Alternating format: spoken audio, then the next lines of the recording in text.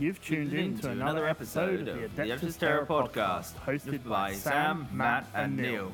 Put your feet up and enjoy. Hi. You'll notice that I did the intro this week instead of Matt, or this month, sorry, instead of Matt, because Corona happened. And, I died. And Matt is dead. No, that's probably an insensitive joke. Sorry. Welcome to episode 68, everybody. Yes, welcome. So we're recording slightly different to how we normally would want to. So you might notice that I'm actually slightly echoey because I'm sat in my living room dining area. Neil has no furniture ever in it. Sounds like this. Because Neil was sitting. Who's Neil? Who's Neil? But Neil is here, which is more important. That you missed out the very key bit of the intro where we go, "Hi, I'm Sam, and I'm Matt, and I'm Neil." Okay, welcome. Hi, I'm Sam. I'm Neil. And I'm Matt. And this has been the Adeptus Terra podcast. No. Have a good one. Thank you for listening. It's very See you similar. later. It's very similar but slightly different. Oh, wait, hold on. Isn't it? Hi. Welcome to the new podcast, Star Wars Legion of 3. I'm your host, Neil. Look, do not bring this joke up because it could happen. And everyone's thinking crazy things right now in a world topsy-turvy. So as you notice, on other news, Mandalorian is phenomenal. I haven't seen it because Disney caught me out, and I did the 7-day free trial, and they didn't put all of Mandalorian on. It's okay. It will be once in another week or two. It will be finished, and then it must be episode 6. Up to episode 6 now. Or you're up 2 to weeks. episode, so 2 weeks, and then because there's only 8 episodes, right? Anyway, all of this is completely 7. unusable. So good. So as you notice, we all may sound a bit different, mainly because, like I said, Corona's happened, and actually we're all recording at our houses, other than Matt, who is so dedicated to his work that he has decided to go to work and not escape his children. I live here now. He lives to avoid my children. He lives at the skate park now. As we've said a number of times, sound quality is really important to us. So this is a big step in a direction which we may have to continue doing if this continues on. But hopefully we'll be back to our normal recording level of in the roomness that we have achieved. So currently I'm looking at my computer, which has a tiny view window of Neil sitting in his messy office and Matt sitting in what looks like a prison cell with his shaved head. Yes. I shaved my hair. Coronavirus does crazy things, I tell you. Just makes you want to get rid of your hair, get rid of your children. Are you going to shave your? Are you going to shave your beard? No, I think I don't look like my dad a bit too much. He's got glasses like you, hasn't he? Or has he got thin? No, he's got thinner frames and stuff. It'd just be too much. I quite like the beard as well. Been quite a few years now since I've been clean shaven. I think you should bick your head and keep your beard. Oh, no, I'm not ready for that. You're not ready for the bick? Yeah, maybe when I'm 40. I might have to do that soon. I would love to see you with a bick head, Neil. I think it'd be all right. We'll see. Right, anyway, let's get this show on the road. So rolling. Ladies and gentlemen, before we go into our news from Terra, we should share our next hangout date. So technically the next one will be this Sunday, but the episode is coming out after that, as ever. So the next one is May the 31st, which will be hosted by Sam again. Yes, indeed. Yes. I will be returning to the skate park for this Sunday and hosting our new time. Was it 7:30 to 10:30 now? 7:30, 10:30. Slight tweak, just because we're all getting older. I just want to point out, Sam suggested this new date, this new time. It's the youngest of us that is getting too tired. Do you know what though? I was saying earlier in a Facebook chat that we've got going. Everything I'm hitting late 20s now, and I feel like my bones are crumbling. And so when I hit 30, I'm probably going to die. See, part of me can't wait to hit 40 just so I can just stop caring and pretending that I'm going to lose weight. Is this you caring? Is this you caring? Yeah, this is me caring. Yes, I know it's hard to believe, Sam, but yeah, me not caring is a scary sight, and you will see it in about 7 years. I've got 4 years. Well, 3.5. You got 4 years to your 40. 3.5. 3.5. It's a Oh. slippery slope. It only hit me the other day that I was in my late 20s when it was Kelly's birthday, and I was like, "It's all right. We're only we're late 20s now. 28. I'm 29 this year. Slippery slope kind of time. I already had a child at that time. Yeah, only on you though. I'm not doing any of that. Yeah. No, I like the fact that I can have a lay until 10 o'clock. Yeah. What's Do you know what? the With a first one, that's not too bad. But it's the second one that kills the lay-ins. I mean, I'd only ever have a first one. I don't. It was a mistake. Jenny tricked me. She used her alluring body to trick you in. less of my wife's alluring body, please. Hey, it's fine because eventually she'll be my second wife. Well, when I die.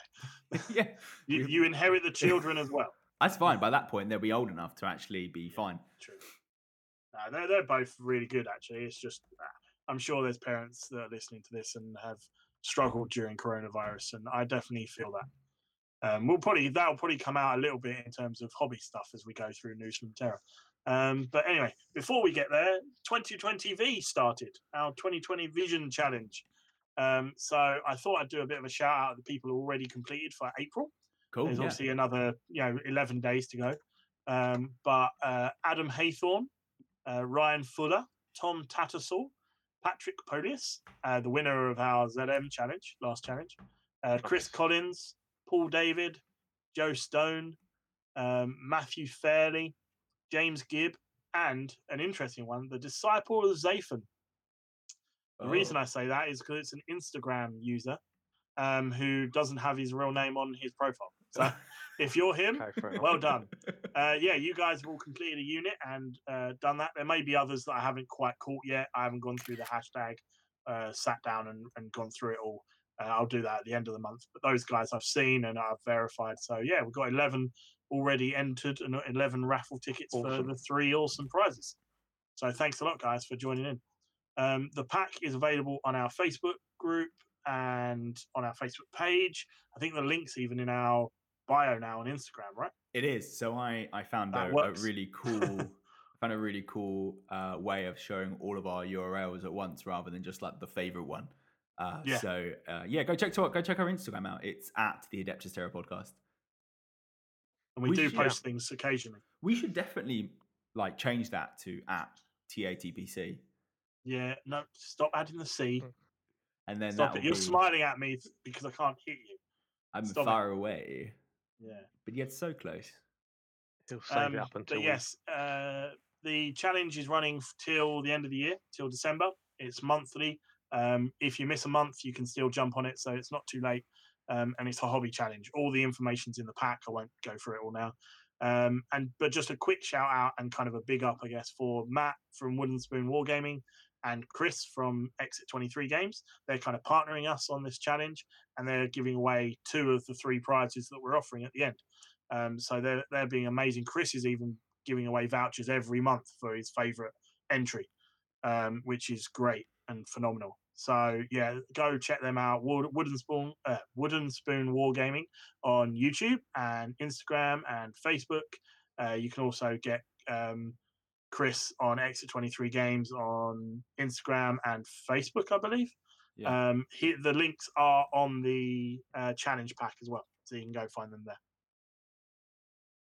Awesome. I feel like I did a good job there. That was good. Solid, that was fairly smooth. Solid reporting there, Matt. Yeah, I know I'm ruining it now by pointing it out, but I felt proud of myself.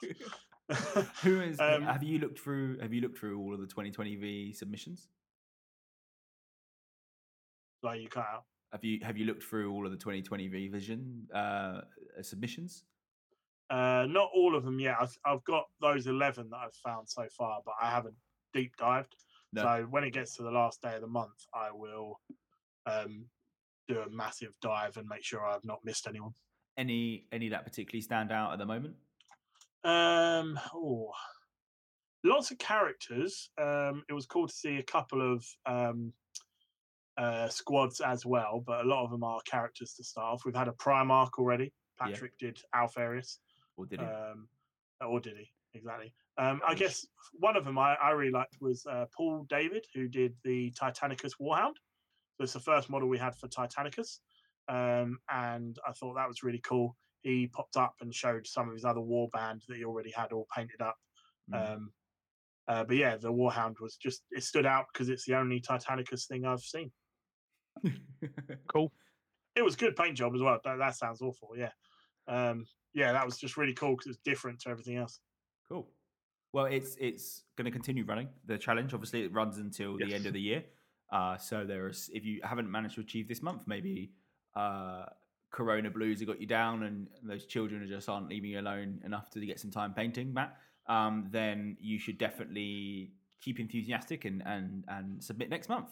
So just a reminder, because we've seen a few come this way, you need to do a single post with your on sprue or built or base coated models, and then next to the completed models, so a picture at the end, so a picture at the beginning and a picture at the end, to get that one entry. It just means that we don't have to go back and check what people have signed up for and what they've completed. Yeah, they don't need to be painted in that exact month. They just need to be in that new state from April the 1st. So these could have been models that you've had for years, just sitting built, sprue grey or whatever, and you've gone, cool, now I'm going to paint them. As long as you take that photo and then the painting, they haven't gone past that stage before the challenge started, if that makes sense. Yeah. So they couldn't be halfway through before April, and then you've gone, I'll just finish those as an entry. It needs to be a brand new paint job from start to finish. Yeah. I feel like a joke opportunity was missed here with sprue grey models. I was thinking about Neil's models. It's been, it being in your room full of stuff. Yes. There's probably plenty of sprue grey lying around. Probably still on sprues. Yeah. I'll just pick something up from in here and be like, What's your closest? That was your closest sprue grey model. That was the closest thing I had to hand that I could actually go, yeah, this is sprue grey. I only have painted models near me. I don't have any models near me. So, well, there you go. You see, we're all different. But more models a bit later. Yes. Well, we need to move on. So let's do news from Terra. We've been waffling long enough. Sprue Corner. What have we built this month, gentlemen? Who would like to jump in first? I nominate Neil. I honestly can't say I've built anything to do with Warhammer 40k. What have you been building? What have you been working on? I've been working on Star Wars Legion Stormtroopers. Hence the joke of the Legion of 3, which indeed is an old joke, actually. It's quite a deep cut. If you've been listening for a long time, you'll know that joke from way back. But yeah, we've toyed around in the past of playing Legion. It is literally called Star Wars Legion, isn't it? Yes. And Neil has obviously bit the bullet and picked up some kits and is now painting them to just lure us away. Yes. And you're also learning German at the same time, right? Yeah. Yes. So, funny story. I got the Star Wars Legion original trilogy game from Amazon. Set, right? It's like a starter set. So it's got Stormtroopers, it's got Rebel Troopers, it's got a couple of speeder bikes, a Rebel Walker, Darth Vader and Luke Skywalker from Empire Strikes Back.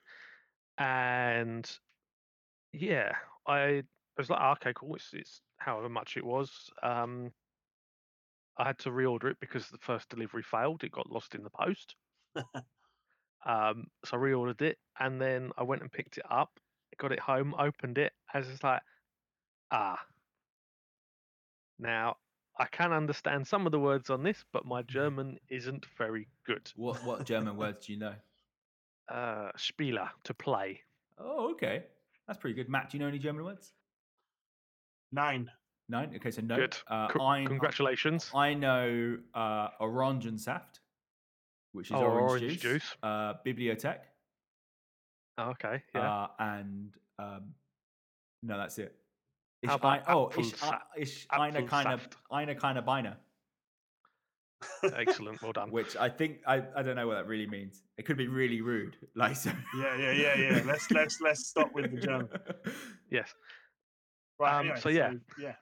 building I have the German version of Star Wars Legion. So yeah, you've been building some Star Wars Legion. Yes. How are they? Because obviously it's very. I mean, my limited. I don't do anything else apart from 40k and 30k and 40k kind of universe stuff. So, what is the difference in like plastic quality? Or is it resin or is it metal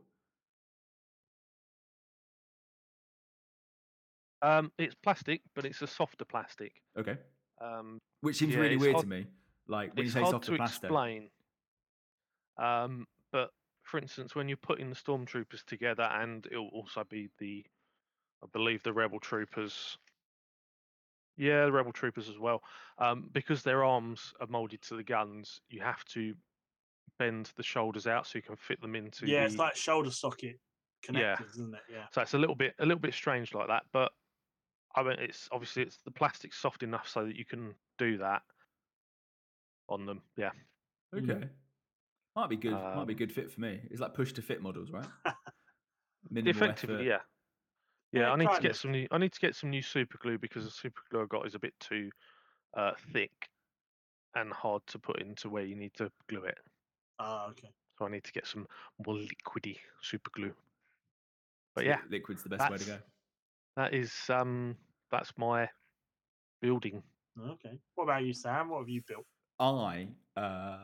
What have I built? That's a very good question. I managed to rip 5 they're not scouts, are they? What's the proper term for it? Recon Marines. I managed to rip 5 recon marines from Matt's fingers in an effort I to generously donated them to the cause. Thank you very much. Matt generously donated 5 recon marines to the cause of Sam is now a penniless bum and needs to get a army together for the September event. So I managed to get those. Matt's, if you ever get any models from Matt, they come with like a pound of super glue holding them together.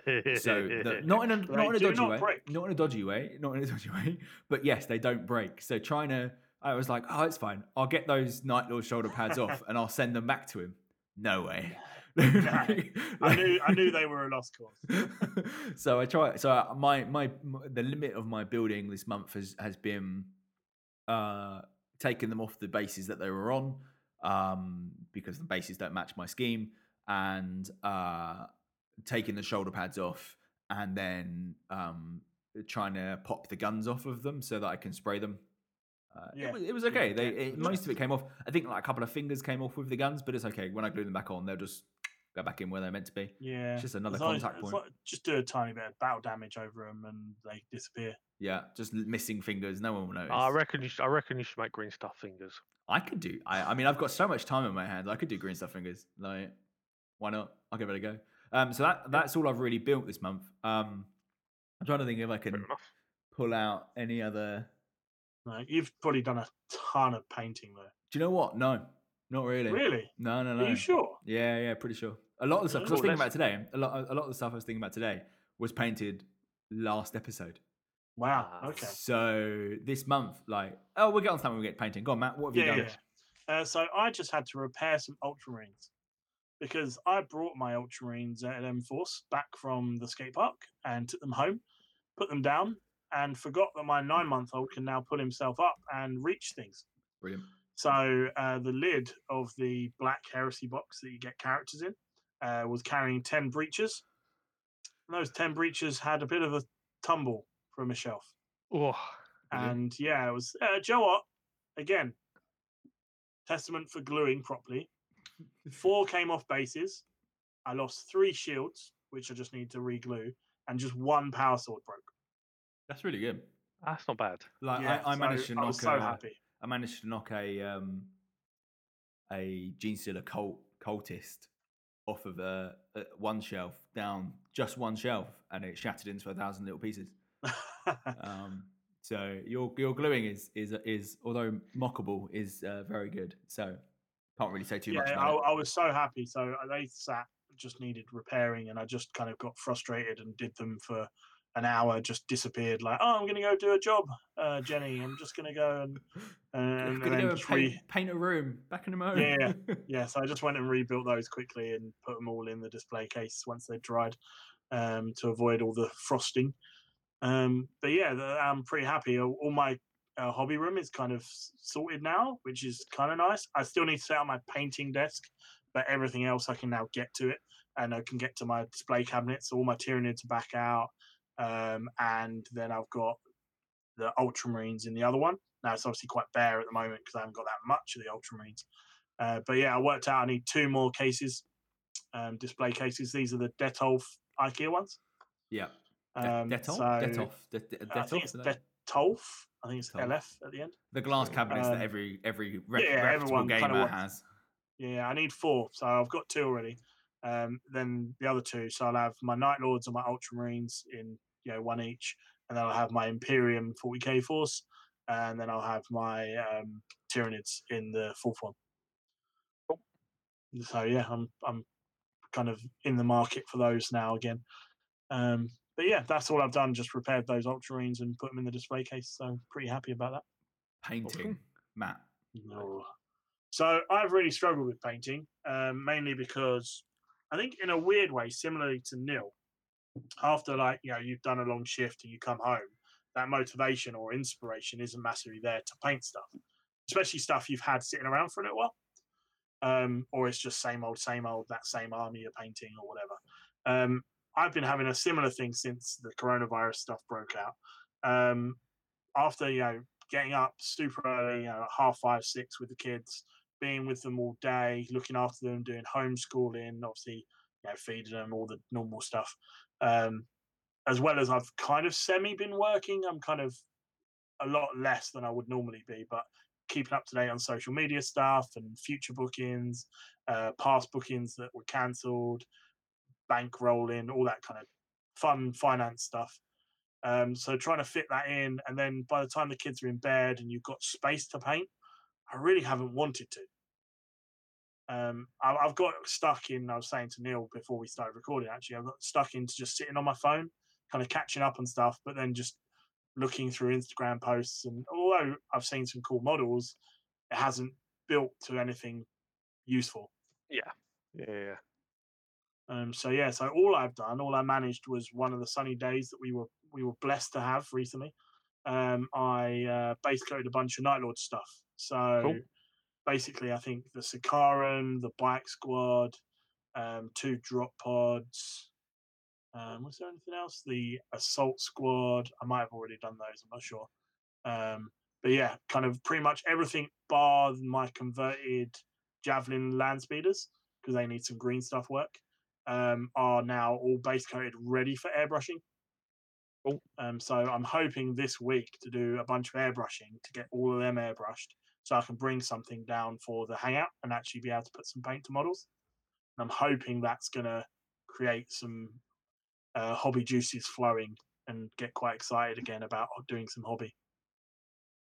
Awesome. But yes, that's all I've done really.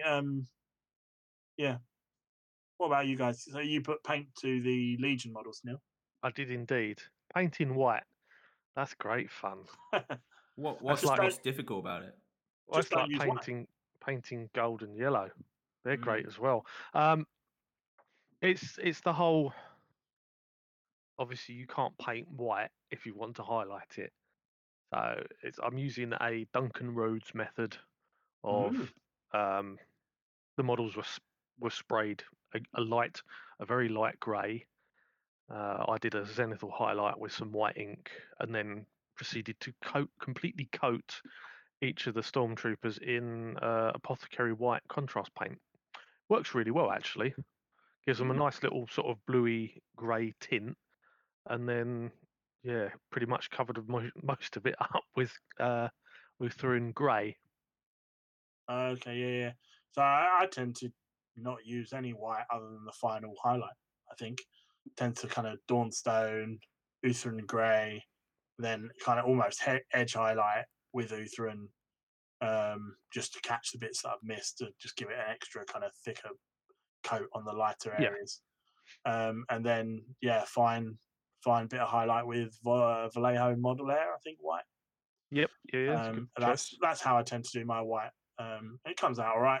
I tend to do quite dirty models in terms of battle damage and stuff, so you can kind of hide some of the inequalities of your white in that, so I kind of get away with it. So I've got a couple of actually gifted to me from Tanel.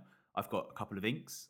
So I've got a really light grey ink, and then a white that goes over the top of it, and it gives like a really crisp white. So I've been using titanium white. The Liquitex, is it Liquitex? Oh, it's way Show over us the the other bottle, side. Neil. Yeah, I've got that one. Yeah. So I've got that white and then the grey below it, and it gives a fantastic crisp white. And then when you put it through an airbrush, that works. It comes out really well. Yes, it does. Yes, working airbrushes are a wonderful thing. Working airbrushes. So painting white is great fun. Sam, what have you been painting? Let's start by talking about airbrushes. So I've had a real problem for the last since I did all of the work on my not Realm of Battle, Wall of Martyrs. Since I did all the work on the Wall of Martyrs, I've had real issues with my airbrush just not spraying right.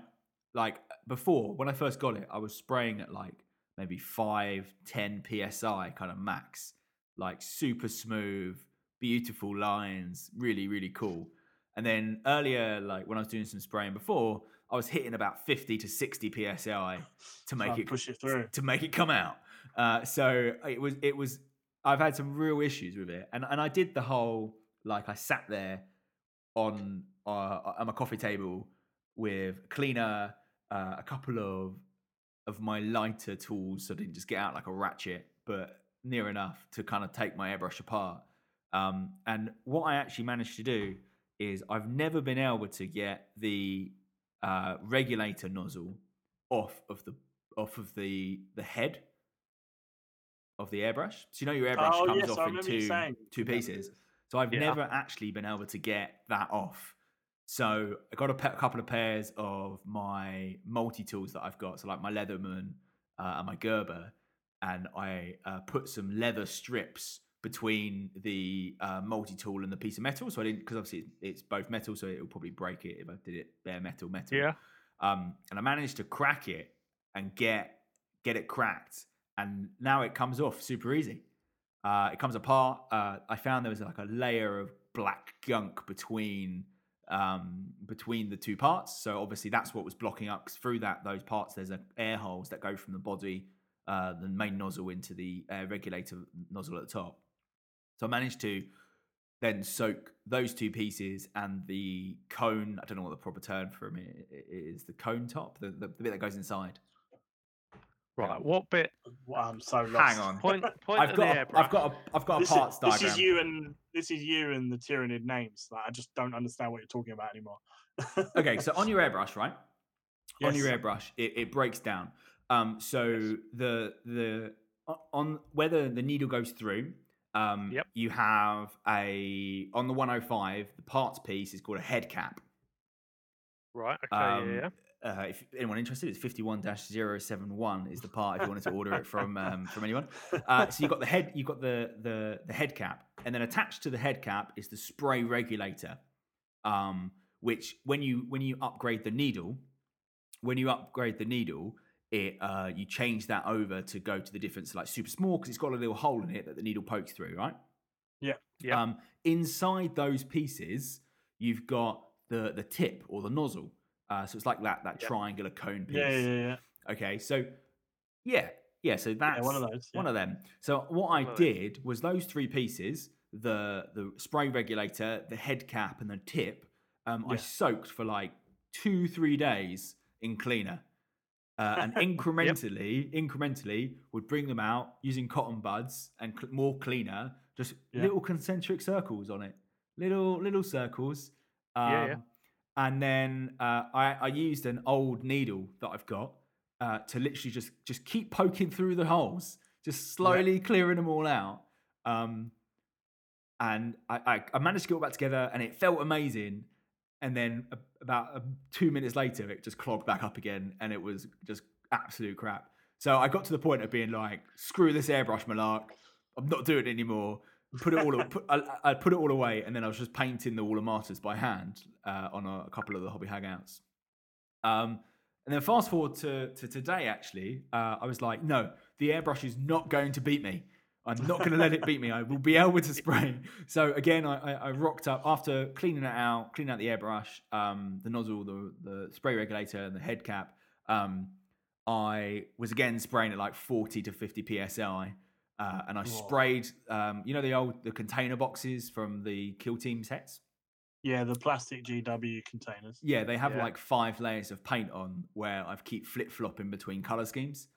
Okay. So originally I sprayed them just black and I was going to paint them grey. I think a few of them were purple for some reason. I went for a purple phase of everything being purple. And then I found an Army Painter red can in my garage the other day. And I was like, brilliant, containers are red. So I sprayed them all red. And then I found a really cool colour scheme on GW of grey with the centre column on it being painted a colour. And I was like, I'll just do that. That's brilliant. So then I started painting over the red, hand painting over the top. And I was like, this is what an airbrush is for. Yep. So I was like, right, okay. So I managed to get all of the red covered in grey, shooting at like 40, 50 PSI to get it all covered, right? And then I managed to send a video to Neil. I think I sent to Neil. I think I sent to Matt as well. Basically, I got 2 videos. Yeah, yes. So basically the first video was, it looked like, when you were in school and you dip a straw in paint and then just through the straw and like splutter through it, like splatter art, like kids art, right? If you don't do it, then do it with your kids because it's brilliant. It's a brilliant thing. And so that's what it looked like. It was just like large droplets of paint getting on these models. Yep. So then I managed to do 5 of the 6 containers, and on the last container I was like, I can't swear, but it begins with F and rhymes with duck. And I decided that I'm going to sort it out once and for all. This lovely paint airbrush that I bought like 2 years ago. And it went in the bin. And it got to the point where I was sitting there swearing away on my own. And Kelly comes in and she's like, what are you doing? And I'm like, I'm trying to clean this airbrush. And she was like, what's the problem with it? I was like, there's paint in it somewhere and it's not working properly. And then she was like, well, can you just buy a new one? And then it'll work. And I was like, oh, that would be so good. And I was like, okay, actually you can buy new spray regulators, you can buy new needles and you can replace parts. And what I did is I basically put my airbrush together piece by piece, testing the airflow. So I put the tip in, hold it in, because otherwise it'd be like a projectile and it'd kill someone. Sprayed through, absolutely fine, coming through. There's actually a hole at the bottom of the Patriot 105 where air comes through and goes into the tip and stuff. Mm-hmm. So I then put the head cap on, absolutely fine. All the holes that were there, I covered up holes using blue tack to test that all the holes were working. And when I put the spray regulator on, it was the spray regulator that was causing the problems. It basically went from like full force 50 PSI shooting through, like taking layers of skin off, to nothing. So I ended up sitting there with the spray regulator cap, which is about maybe 0.5 centimeter wide. I've got a little knife, like a really tiny knife, and just scraping the inside of this spray regulator cap, dipping it in cleaner, scraping some more, using a Q-tip to clean more paint off. And it's amazing. It sprays brilliantly. Like I sent Matt and Neil the second video. It was crazy. Yes. It was so different. There's such a difference, just like 20 minutes. And since then, because I always took the mick out of Neil for the way that after he sprays one round of paint for his airbrush, he then takes the whole thing apart to clean it. And I get it now. I fully get it. Like I literally every time I finish spraying a color, and I was only doing six containers. And every time I put a colour through it, I cleaned it all out, spray. I've got some the science bottles where they've got the directional nozzles on. Yep. Yeah. So I use those to spray into the cap, into the reservoir, the cup or whatever it's called, to clean the paint out. And then I use some tissue in, and then I back blow into the reservoir, get the paint out of there, put some cleaner through it, that kind of stuff. My airbrush now shines. It is polished, shiny. It's beautiful. Mine really isn't a problem. But I think I was talking to Matt about it earlier today, and it definitely is that level of, it's a piece of machinery at the end of the day.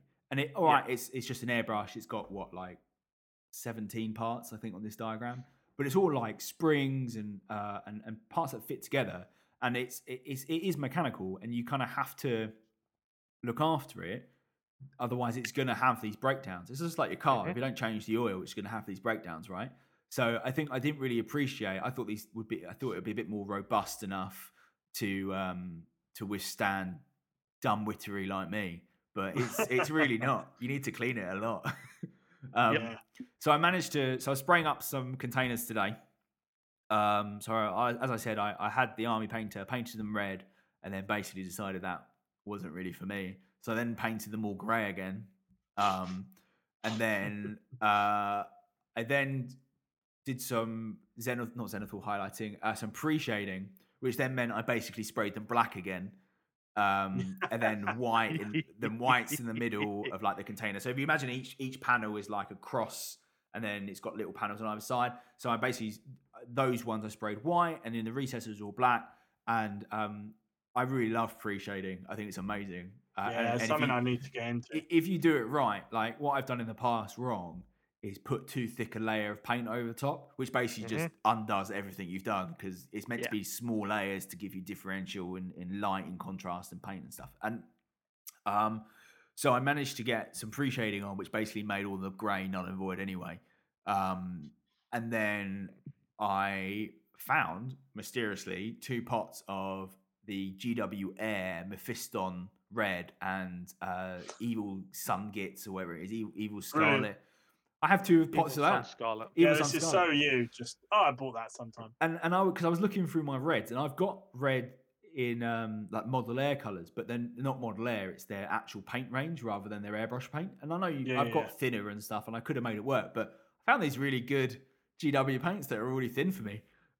So I use those, put a bit of flow improver in to keep the tip moist so that you don't get dry tip. And then I managed to do some really cool, with the pre-shading, some really cool colours came through, really thin layers, and then did some highlighting inside them. And then when I did the red, because if you imagine the container is split into 3 parts, the middle part is sprayed red, and the 2 left and right are grey still, or the pre-shaded black and black and white. And I managed to get some layers using the ink, some really thin layers over the top of the black and white section still. So now it's a grey container with red banding around the inside. And they came out amazingly. And I was going to do some more work on them, but I think for now I'm just going to leave them. They're painted. I could do some I could go back and paint the skulls, would make it look nice, and then some battle damage on it, I guess, if I get bored. But at the moment they're painted terrain. That's something you could do maybe leading up to the event next year when we want to use them. Indeed. I also managed to spray those. I managed to spray the intercessors. It's not the right word. Oh, what are they called? What? Not intercessors. They're not intercessors. Who are you talking about? That's Primaris Marines. No. The 30k scouts. The recons. Intercessors. I managed to spray the recons. The base coat. I base coated those, and then I got my red on those, and then I resprayed all the cloaks and the backpacks black. Nice. Because I didn't want to have to do them by hand, basically. So I made a little template using an old train ticket and sprayed the backpacks and the cloaks, and it was brilliant. I love train tickets; they're the best invention ever. I've got like 1 billion of them anyway, so I thought I might use those. What else have I done? I also did another section of Wall of Martyrs earlier in the month. I also sprayed over my 2 bastions that I've got as well. Oh, cool. Again, they're all kind of in progress. It's kind of I kind of do what Neil does, is when I finish what I'm spraying and I'm like, oh, actually I've got like 3/4 of a cup of paint still. I just try and find a piece of terrain that I know I'm going to paint that color eventually, and just finish, empty the load on that bit of terrain. There's been so many puns that I've avoided. You throw out there, finish the load. How dare you? But basically, just finish whatever paint I've got left onto those pieces, and they look really weird now. They look like they're done painted by a 5-year-old, but they will get there eventually. And it's just I had a phone call or a FaceTime with Ron earlier, and we were talking about obviously work stuff and models to paint, and I was saying about how I don't have the 2 units I need to finish my 30k, and he was like, well, what are you going to work on? I was like, I've got so much terrain. It's Yeah. unreal. I've got so much stuff to paint still, and then I think even when I finish that, I'm gonna repaint my realm. I think, Yeah. just work on the skull sections a bit better, and yeah, I've just got so much to do. Just never-ending terrain.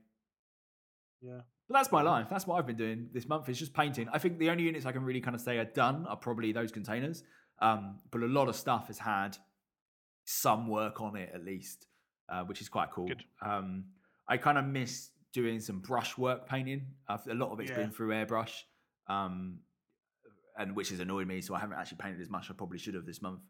But yeah, so we'll get there. We're going to carry on, and I've got lots of time in my hands, so I've got lots of stuff I can paint. Yeah. Cool.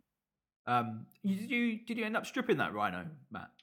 No, so yeah, sorry. In the notes, it does say that I need to strip a rhino. It's an old Death Guard rhino. So I pulled off all the tentacles and things that were made out of green stuff that I got it like. So it's back to normal, but they're quite where they were. The green stuff tentacles were put on, and then the base colors were put on. So like, there's almost like this kind of raised edge where the tentacles were. Yeah. So I'm gonna probably need to strip it. I was just gonna file them down and then spray over it, but then I was like, oh, you'll see it through. You'll never get them flat. No, because it's going to be used for my Ultramarines now. I really need a flat, nice, clean surface for the metallic. Yeah. So I need to strip it, but I've never stripped a vehicle or any model before. Oh. So that's something I need to learn how to do. So I put discuss. I don't necessarily think we should probably go into details on how to do that now, but I will be picking both your brains on stripping a rhino and the do's and don'ts and what to use, because I probably don't actually own what I need. Okay. Right. Yeah, I can tell you the ways of stripping. It comes naturally to me. So definitely. Hold on. I'll start now. Yeah. Neil's Neil's on. Neil's on. But okay, cool. So that's something we can talk about offline, off the air. Yeah. Like, I don't think it's needed now, but yeah, I do need to strip a rhino, because then that gives me one of the two that I'll need for that list. I'm almost trying to kind of set up. I think while this is still going on, I need to almost be able to go, right, cool, I'm going to spend 2 hours of one night. I'm going to go up and I'm just going to airbrush everything I can. And then it's just, I'll bring one model out at a time and just do some brush work here, there, and everywhere. I think that's where I need to then I'll actually progress while being stuck at home. But yeah. Awesome. What's next? Playing the game. So obviously none of us have played any games because well. Oh no, yes. Well, I forgot this. See, if you did the notes, Neil, albeit they were up 24 hours ago. Yeah, quite exactly. Then I would have not got that right. So, Matt hasn't had any games. Sam hasn't had any games. Whoa! I've had games.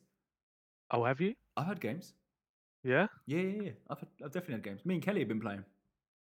No, that's definitely not true. I've taught her 30k. She's a pro. It's not true. I'm going to enter her on the. If you've taught her 30k, she is not a pro. I'm gonna enter her on the pro circuit. She's going to distract them while I play. So hopefully I'll win a game. I see. I haven't had a game. I actually really miss gaming. I miss it so much. Go on, Neil. Sorry, you were going to tell us an anecdotal story. Yes. There's a bit of software called Tabletop Simulator on Steam. I've got that, and you can get models that have been made or ripped from various incarnations of Dawn of War to represent your armies on the tabletop. So I played Chaos Chris. I think that's what we call him. Yeah, I mean, do you know what? It's been so long, and that does show something that we've used nicknames on this podcast. Yes, because we have two Chris's. We have a couple of Chris's, don't we? Yes. Yeah. So Chaos Chris. I played him. Obviously, I was playing Tau. He was playing a combination of Dark Eldar and Harlequins. Oh yeah. We did a very simple kill points, because trying to learn a new bit of software, all the different key commands of how you pick up a unit, use a tape measure type thing to measure from the point where you've picked them up to the point where you want to drop them in the right place without sending everything flying. Rolling dice is a great one as well, because if you roll dice across the table, everything just goes everywhere. Okay. So what do you have to and do? You're not like almost like magnetized. There are things where you can prevent things from interacting, but it's yeah. And at the end of the game, Chris flipped the table Of course. because I won. And it's the only time you can flip a table and not worry cry. about it. Yeah, yeah. And then once we reset it, I then flipped as well because I wanted to flip the table. Of course. But yeah, it's I think it's a great way if you do own a computer and you want to play people. It's a great way of a step in that direction of being able to do it. Just yeah, it was fun. That's cool. Cool. I've definitely heard of people doing it, and I've seen it online a couple of times, but I don't own a PC at home, so I wouldn't be able to play it. What did you play, Neil? Tell us about the game. I played Tau. But I mean, what more? What? Yeah, sorry. What more do I want to know? Said this.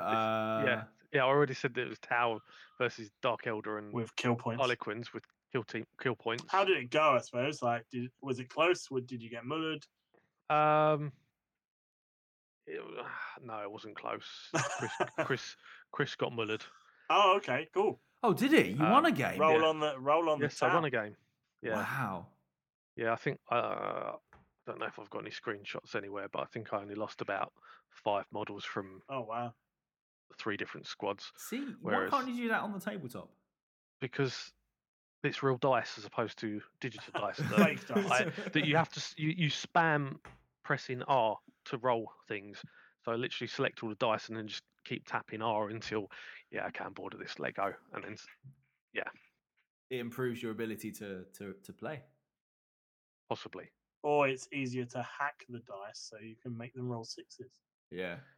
No. There were definitely some really rubbish rolls, like marksman, firesight marksman trying to hit on 3s, and I was rolling 2s. That's nice. Cool. So the way it works, just as someone I've never played it, does it tell you the rules or what you can do, or is it just no. It's just effectively like a simulation? It's just it's a simulation of the table. So you have to have your codex in front of you then. Yes. Oh, I really want to try it. I'll have to buy a PC. Yeah. Yes. When you've got a job, Sam. When I've got a job. Yeah. When I've gained gainful employment. But go on. Lists then, because obviously we haven't played a game, but it doesn't stop us writing lists for them. So you've been working on, or you've been toiling with your Ultramarine tank company, right? Yes, I've been having some fun with my Ultramarine lists. Yes, so I've been kind of wanting to do a tank company for a while. It's a very anti-me list. Most of my lists are all infantry, maybe with a couple of walkers, because I quite like walkers. And I went, do you know what? If I'm going to do a Loyalist Legion, I want it to be completely different to my Night Lords, which is all kind of fast, infiltrating units, sneaky, very little tank kind of presence. So I'm going to do a tank company. So I went Armored Spearhead with Ultramarines, using my ZM force. So I've been playing around with that, with obviously the Land Raider stuff, tack squads in Rhinos, and then basically wrestling with the last kind of few hundred points on what to have in my heavy support. So like a couple of normal Vindicators, Basilisks, Medusas, some of the Bombards, the new Bombard tanks, lots of different options out there, and I've been kind of wrestling with that. But yeah, I'm had a bit of an interesting thing by putting my models, not models. You're throwing me off with all these stupid faces, you bastards. I'm putting that. It's not my fault. He keeps yawning, which is making me yawn. I'm not yawning. I'm just opening my mouth. Yes, it's making me yawn. Stop it. So yeah, I've been putting my lists up online and asking for some advice. And I was saying to Sam, we were messaging like late, a couple of nights ago, I think it was, and just saying how like I find it really difficult when people start picking apart your lists. Yeah. And they're not doing anything unfairly. And actually, I haven't had any negative, feedback in terms of that's rubbish, you're rubbish, any of that stuff. But just people don't understand exactly where you're coming from, whether it's because they're the models you own and that's because of a budget thing, or whether you're trying to build a list to a theme. Yeah. And even though you put that information in the post, it often gets slightly forgotten or ignored because people want to put across their way of doing things. And just kind of dejected me a little bit enough where I nearly deleted all my armored spearhead lists and started looking at other Rite of Wars to do a completely different list. I basically came back to the armored spearhead because I definitely want that tank company feel. The Ultramarines have I think it's called the Logos Lectora or something, Rite of War that is quite a nice buff. You have to have certain HQs, which is a bit annoying, like almost like a tax really. But you have to have more infantry units than you have tank type. Okay. And at that point, I was like, my list doesn't work in that Rite of War. Right. Okay. Because you've got tanks and you've got units, right? Yeah. So the problem is, and someone raised it rightly, 2 out of the 3 units that I'm looking to put in Land Raiders can already take Land Raiders, and that's the main boon from having an armored spearhead list. Yeah. So I'm not massively getting much for the Rite of War.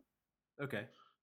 So technically, I could bring the same list without a Rite of War and be no different.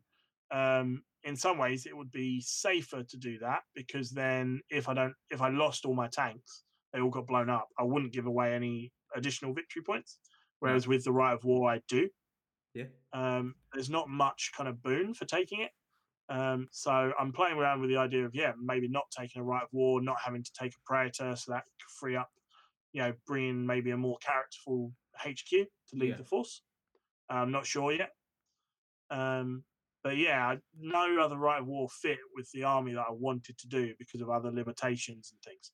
So I'm still kind of going with it. I think you put in the idea of maybe having a Storm Eagle in there to transport my Terminators instead of the Spartan, which I'm playing around with as well. So I've got 4 variations. I've got 4 variations of the list that I'm just trying to iron out.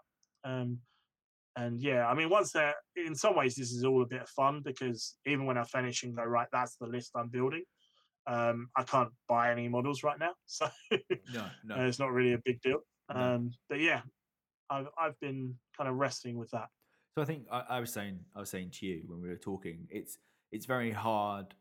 I'd actually go so far as saying you shouldn't put your lists on Facebook or on sites asking for advice because you're always going to get the way other people play. And what surprises me about 30k is like I've done it before with my Blood Angel listing on. Cool, this is the theme behind it. It's 5th Company. My Praetor is going to be based around a MIT. That's why he's got 2 close combat weapons because that's what he would have brought. And as soon as you do it, they're like, no, you're running your assault squads wrong. You should be running 3 squads of 15 rather than 2 squads of 20. It's like, yeah, but I like the large squads and I don't really want 3 squads of 15. It's like another load of points. And I think the only thing that I found really beneficial from submitting lists to groups online is actually reaffirming my decisions. So reaffirming that I don't want 3 squads of 15, but it's great someone's pointed that out. What also baffles me is that people like talk about bang for your buck from units or making back the cost of units. I got that one a lot. And it's like, but I thought it's all about narrative. Like for the way I play 30k, and a lot of the 30k scene tell you that they're narrative-based playing. So as soon as they go, well, it doesn't really get your points back. It's like, well, is that narrative then at that point? Yeah. It's actually, I've kind of, the more I've dived into this 30k stuff, it's more of a kind of fake layer of narrative. I think a lot of people like the narrative and that's what gets them into the heresy. Yeah. So they naturally are playing narratively because they're playing a legion with a Primarch or a named character. And, they've got that part of the narrative to already rely on because of all the books. But when you actually start looking at lists, there's a lot of people who are kind of, bang for your buck, getting your points back. Yeah. No point doing this, no point doing that. A clear example was some of the comments I had was there's no point taking only 5 suzerains. They won't kill enough. Running a large squad of Terminators will never make their points back. And my 10-man breacher squads all with power swords are like stupid because they didn't use the word stupid. I'm summing that up. Because they only have like 1 attack each. So if they don't get the charge, it's not that many dice. and your combat units aren't as good as other Legion's combat units, so don't waste points on them. And I'm like, well, but the breachers are there because of the lore behind the breacher squad with the red helmets and the power swords that go on to boarding actions and go into assaults to redeem themselves after failing the Legion somehow. And that's why they're there. So I'm going to pay the extra points to have a unit that I love to see on the battlefield. Yeah. And people, I think people get that, but when you're talking about lists, they switch off that part of their brain. Yeah. It's that, how's that list going to be effective? And I think also, so I asked the question of whether I should take 2 basilisks or 2 of the new Aquita bombards, because they're exactly the same points. Yeah. And eventually, after being asked and asked and asked, they were like, well, what's your full list? But what's your full list? And I'm like, well, I'm doing tank company. I've got a few units in Land Raiders, few units in Rhinos, and then I'm adding this. And they're like, no, it's like post your list. So I eventually post my list, and then, here's 20 suggestions about the other units in the list. And I'm like, I've already decided they're the units I'm bringing. I asked you whether basilisks or bombards for this type of list. I think I probably am going to go with the basilisks. Mainly because we found a third party that the tanks are amazing. Amazing. And when I eventually get some, we will do a good long conversation about them. They're German. But yeah. Neil, we could use your skills of talking German and reading German. Yes.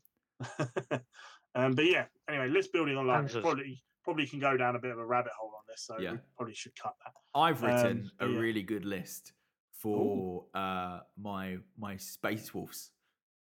Oh. Yeah, so it's the Space Wolves that my guy killed brutally. Yes, so isn't this one guy in a squad though? That's a list. Yeah. Oh, okay, fair enough. It's an allied list. It's an allied list. So I think it was actually on the last Hobby Hangout that I was really interested in taking in the Heresy. The Space Wolves had effectively like a unit assigned to each of the legions to go off and watch what the legions are doing. Super stealthy like as Space Wolves.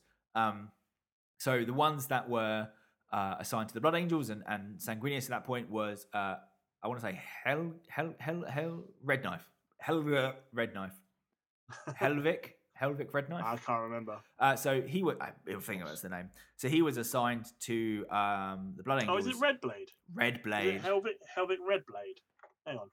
I've piqued his interest now. So you carry on. So he was assigned to the Blood Angels, and when the Blood Angels saw Sanguinius fall on Cygnus Prime, they all went a bit weird, and they ended up killing the Space Wolves. And it was actually a Mitt who killed them, and his guys. So I really want to run that detachment in the space in my list. It'll be a really cool little theme. It'll be a little fluff-driven detachment. It's basically a load of points that kind of sink your points in. It's not really worth the points it's costing in terms of that kind of bang for your buck way. But I thought it'd be really cool to kind of almost like a homage to them.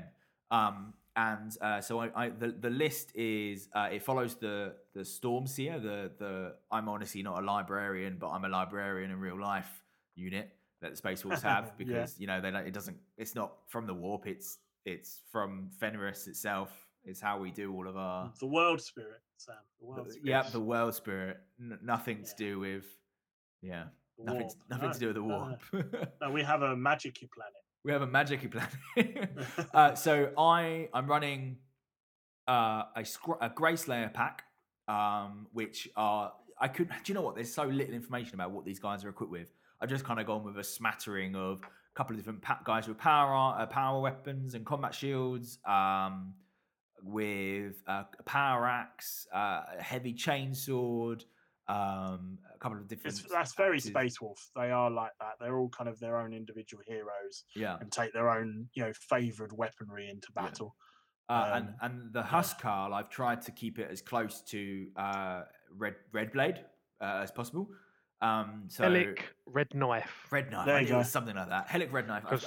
Somebody's picked the book up. Yeah, I was going to say I just went on to Forge World and realised Red Blade is a character in Termi armor that carries around with a heavy bolter and a frost axe. Yeah. He's got his own rules and everything. He's a named character. It's all That's all where red, I got red Blade stuff, right? So was it Yeah. head knife? Red knife. Red knife. Red knife. Red knife. So I've given him a thunder hammer because I thought that'd be quite thematic as a Huskar, and I know again not necessarily the most competitive, but I think it'd be really cool. And Matt pointed out there's a really cool thunder hammer from the Inquisition box, which looks really cool that a lot of people use. So I'm going to use that.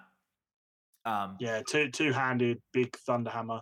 Just need to take off the Inquisition eye, and it's perfect. Yeah, and then I've got a caster of ruins who's going to be the psyker that was assigned with them. He's in like Aether Ruin armor. He's got a force sword. I've made him Psyche Master level 2 and given him a little refractor field to help him keep him alive a little bit longer, hopefully.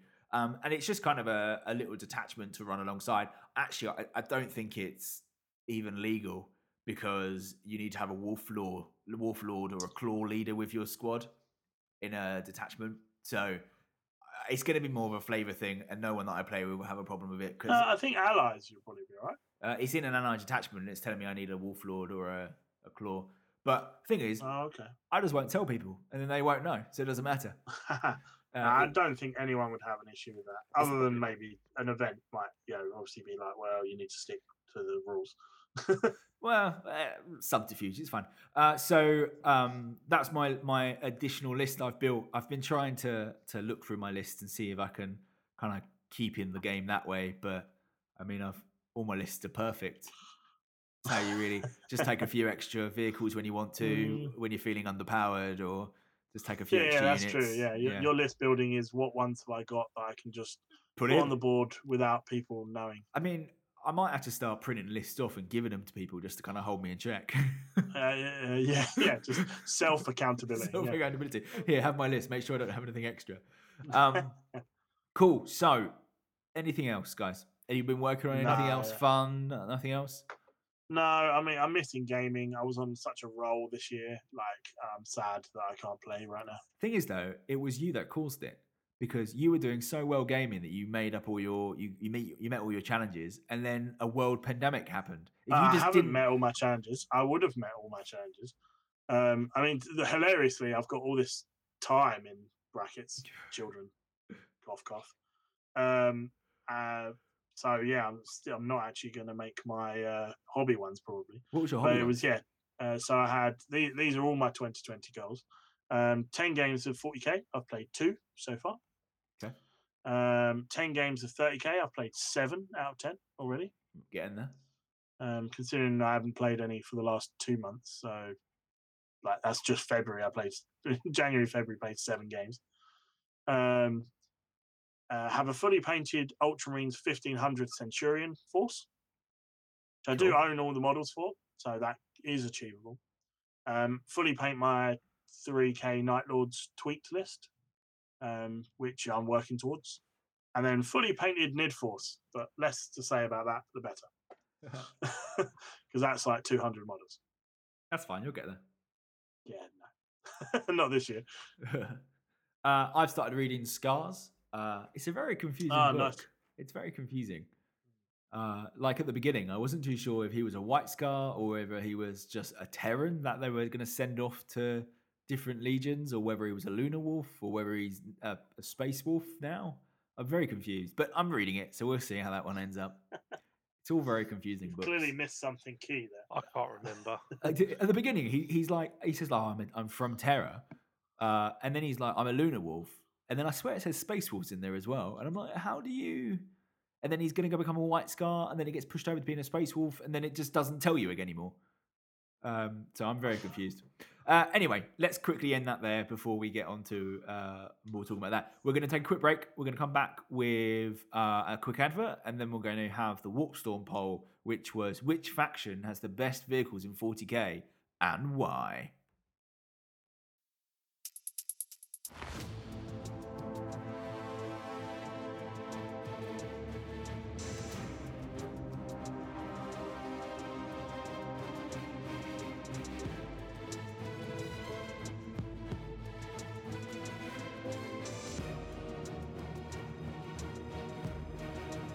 This product is rated H for hobby.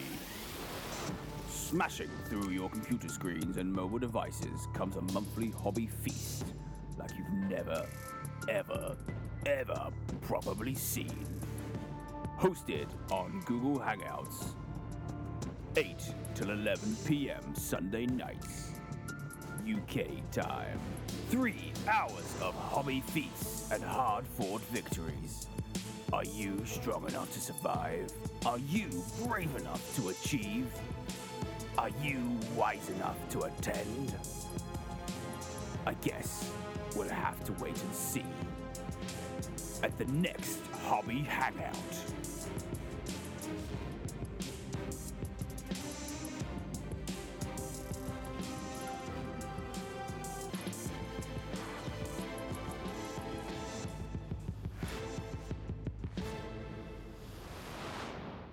Check out our social media pages for specific hangout details. Sam and Matt sold separately. We do not take responsibility for any lack of completion of hobby or attendance. Diabetes.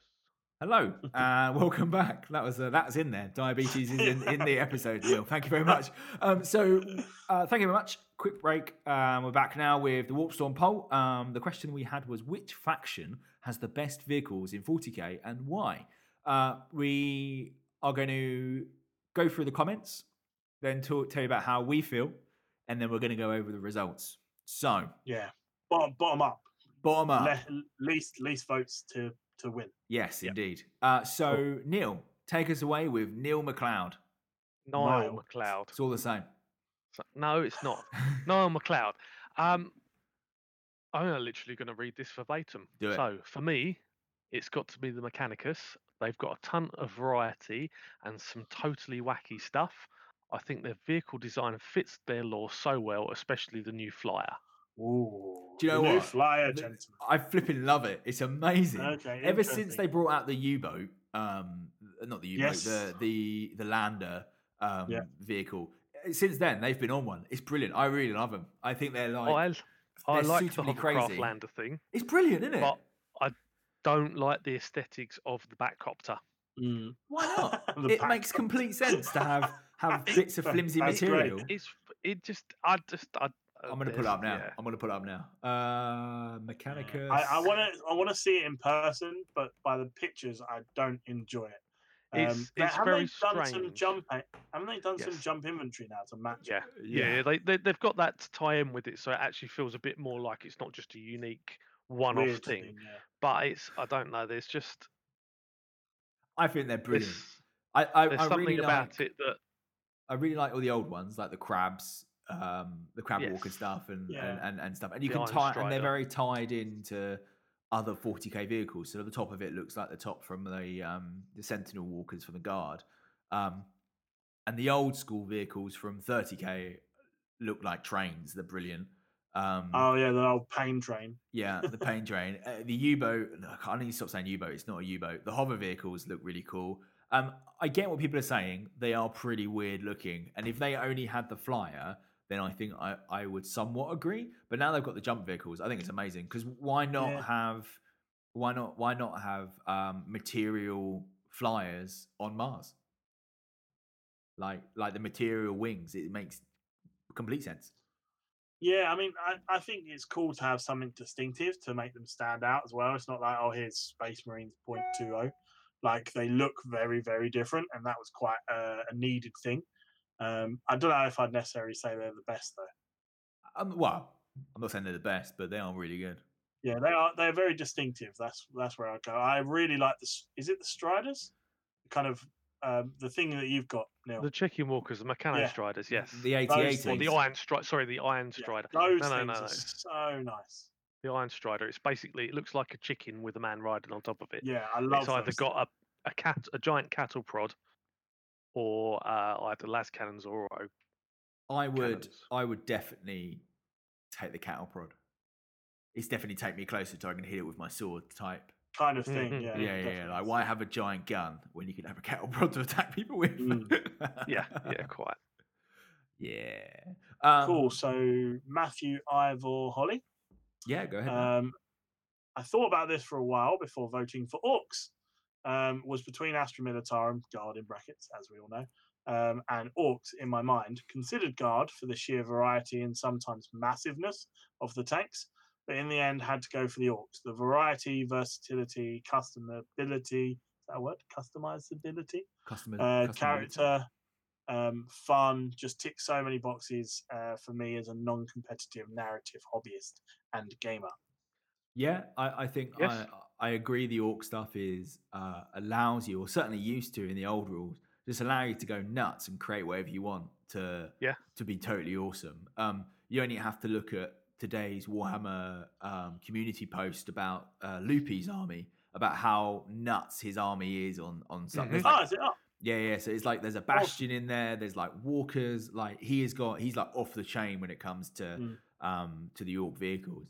I think whilst orcs are the completely customizable, I understand why it will be a massive draw. You can almost just put loads of bits in a bag, add some super glue, and shake it, and that's a vehicle. Kind of works. Yeah, I just sometimes Yeah. think that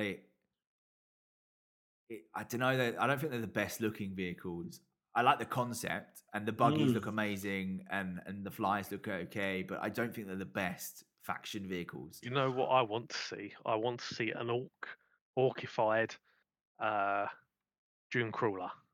So the boxy Mechanicus Loopy must have Walker. done one of those. I I'm want to sure see orcified plenty of people have done those, yeah.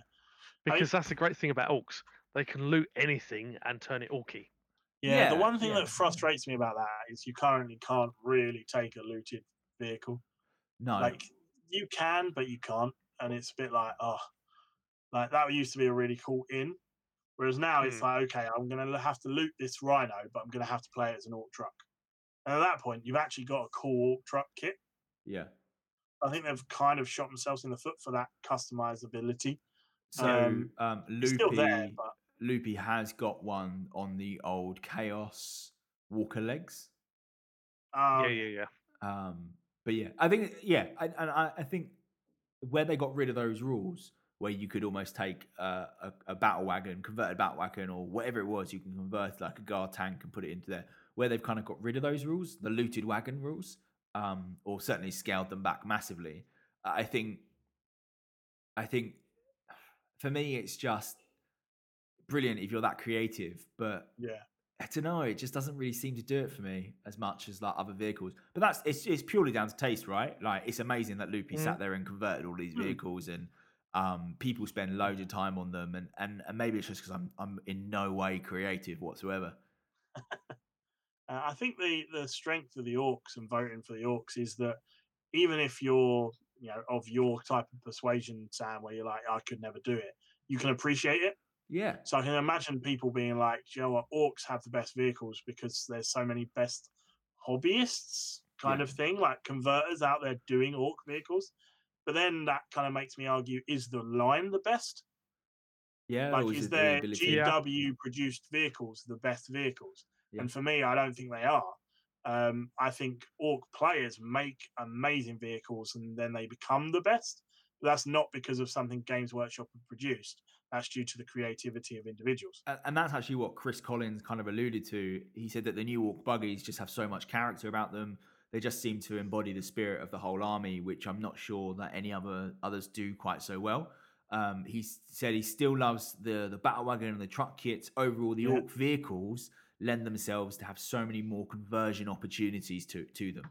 I think, like we said, Matt kind of hit the nail on the head. The orc vehicles themselves are great looking, but the army itself leads on to so much more opportunities to convert other vehicles. Like looking at the photos from the article, like Loopy's got a Vindicator on there at the front of the Gene Stealer Colt Rock Goliath, but the back of an orc truck. Like the conversions that he's got are insane. But if you look like on the GW website, the exact models that they're bringing out, the vehicles, I don't think they're the best. No, I think also you get this kind of, there's almost this kind of schism with orc players right now. You've got the kind of old guard people like Loopy who have been working through converting models because they haven't had buggies, they haven't had this, they haven't had that. And actually they didn't want their army to all look the same. They wanted it to fit the lore and So here's a Land Raider as a battle wagon alongside my battle wagon because I run 2, and I don't want them to look identical because that would be weird for the orcs. You get that kind of mentality, and then you've got this new mentality of now we've got all these awesome kits like the buggies and the trucks and the battle wagons that I guess kind of count. The planes, they're a great example of amazing kits. And they just do it straight out of the box because you don't need to do all that converting work because GW have kind of done it in the design phase. And yeah, it's kind of like, not that one's better than the other, although the old guard is definitely always better, but yeah, it's very two different. You can look at two different armies written the same way and know when they started collecting orcs, whether it was after the new kits or whether it was before the new kits. Yeah. And I think before the new kits, I want to say they're the best vehicles due to the awesome work. And afterwards, a GW out of the box orc army looks cool, looks fun, and it's definitely more fun than it is the kind of grim dark orc that I kind of like personally. So it drops down for me in the whole best vehicle conversation. Yeah. Cool. Not that it's all about my opinion. But... No. It's all valid here. We're a safe space to spout your opinions as long as they don't disagree with mine too much. Next up, Mark Frost said, the aesthetic of the guard vehicles and how they look makes me not want to play them. Ooh, controversial comment. It is, yeah. There was a lot of love for the guard. Most of them didn't actually make our kind of highlighted comments because they're all very similar. Yeah. But yeah, this one was complete left field. Reading down of like, oh, guard are awesome. Guard are awesome. I don't like guard. I was like, oh, we should talk about this. I don't know where he's coming from. No, I was a little bit confused because we're going for the best. Which faction has the best vehicles? So I can't make up my mind whether Mark means yes, they have the best looking vehicles, or they have the best vehicles. So I do not want to play against them because they will completely wipe me out. Or I think it's the look, aesthetic. It's kind of look, isn't it? So I think he's just saying for him, like he wouldn't vote for guard because I don't want to play them personally. I think with the guard vehicles, a lot of them are very, very like how we'd expect them to look in the real world. Like all of the guard vehicles you could see physically working in the real world. Bold statement. They're kind of World War One. Is it more? They're more World War One type tanks. Yeah, quite clunky, quite big. Not necessarily wind resistance. Amazing. But like the guard vehicles are, I think you could very easily build one of those from like metal and engines and actual vehicles and make a guard vehicle, like, and it would work. Like, so you can't have like an Eldar wave serpent, for instance, because it just wouldn't. Not very easily. It wouldn't float. it unless you filled it with helium or had loads of balloons on top of it. But I think the guard vehicles, all of them, for me, like I really like the guard vehicles. I really like the way that they look like you could drive them straight off the page. All right, they might be a bit comedic, but actually they're quite cool. My only concern is the way that the Basilisk looks like if you'd fire a Basilisk, the whole tank would flip over. Yeah. Like I think Forge World have kind of fixed that. They put support struts on it. Yeah, just because at the back, it would either the tank would dig itself into the ground or it would just flip over backwards. Like it's a little bit insane. Yeah. I think Guard have a lot of strength when you have multiple vehicles. Yeah. So like a whole Guard army of lots of tanks looks really impressive and quite cool. Why? Thank you. I think if you have one or two in your more infantry, unless they're the kind of more artillery aspect like basilisks and medusas, I think like the odd Lehman Russ looks a bit weird and clunky. But when you've got 3 in a unit, and then next to it is another 3, and then there's 2 hellhounds going up the flank, and like all of those tanks all together, it just looks quite impressive. Yeah. Mike Parker next. Yes. Who is this supposed to be reading? Neil. You. Oh, okay. Fair enough. Mainly because I want to see him go super close to the screen again so he can read because he's left his glasses in the other room. What? Exactly. I didn't get any of that, Sam. Oh, no, it's fine. Don't worry about it. I didn't hear it either. Brilliant. Exactly. The joys of recording not in the same room. It's fine. Mike Parker, I'm going to say I'm going to say Eldar. The Wave Serpent is a beast with that shield and can take assault weapons for quickly getting troops up the board and still shooting. A tactical approach. Indeed. Yes, Wave Serpents.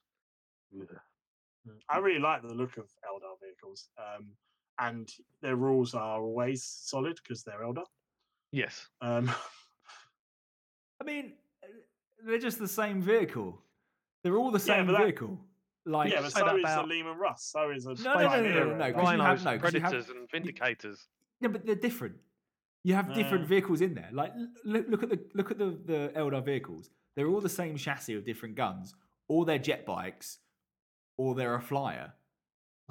They literally have three types of vehicle. I do know what you mean. Like the Fire Prism and the Falcon and the Wave Serpent are all the same body, just with a different turret, right? Yeah. I think the Wave Serpent has the prongs out the front, doesn't it? Yeah. But then your argument is, well, the Rhino, the Predator, I totally the agree. Vindicator, the Land Raider, Razorback, the Whirlwind. But they've got the Land Raider. They've got the new Hunter, two flyers, the Stalker. But they're all different. They're all the same chassis. No, they're all different. No, they're all in Rhinos and with slightly different turrets. So Neil's right, but that's why I wouldn't vote Space Marines on this either. I think it's still valid.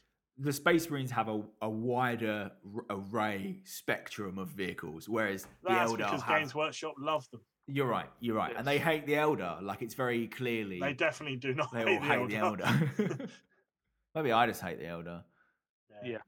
When it comes to vehicles, I think they hate the Necrons. I mean, yeah, they've got like two vehicles, Dumark. Well, they've got those kind of weird skeleton rib things.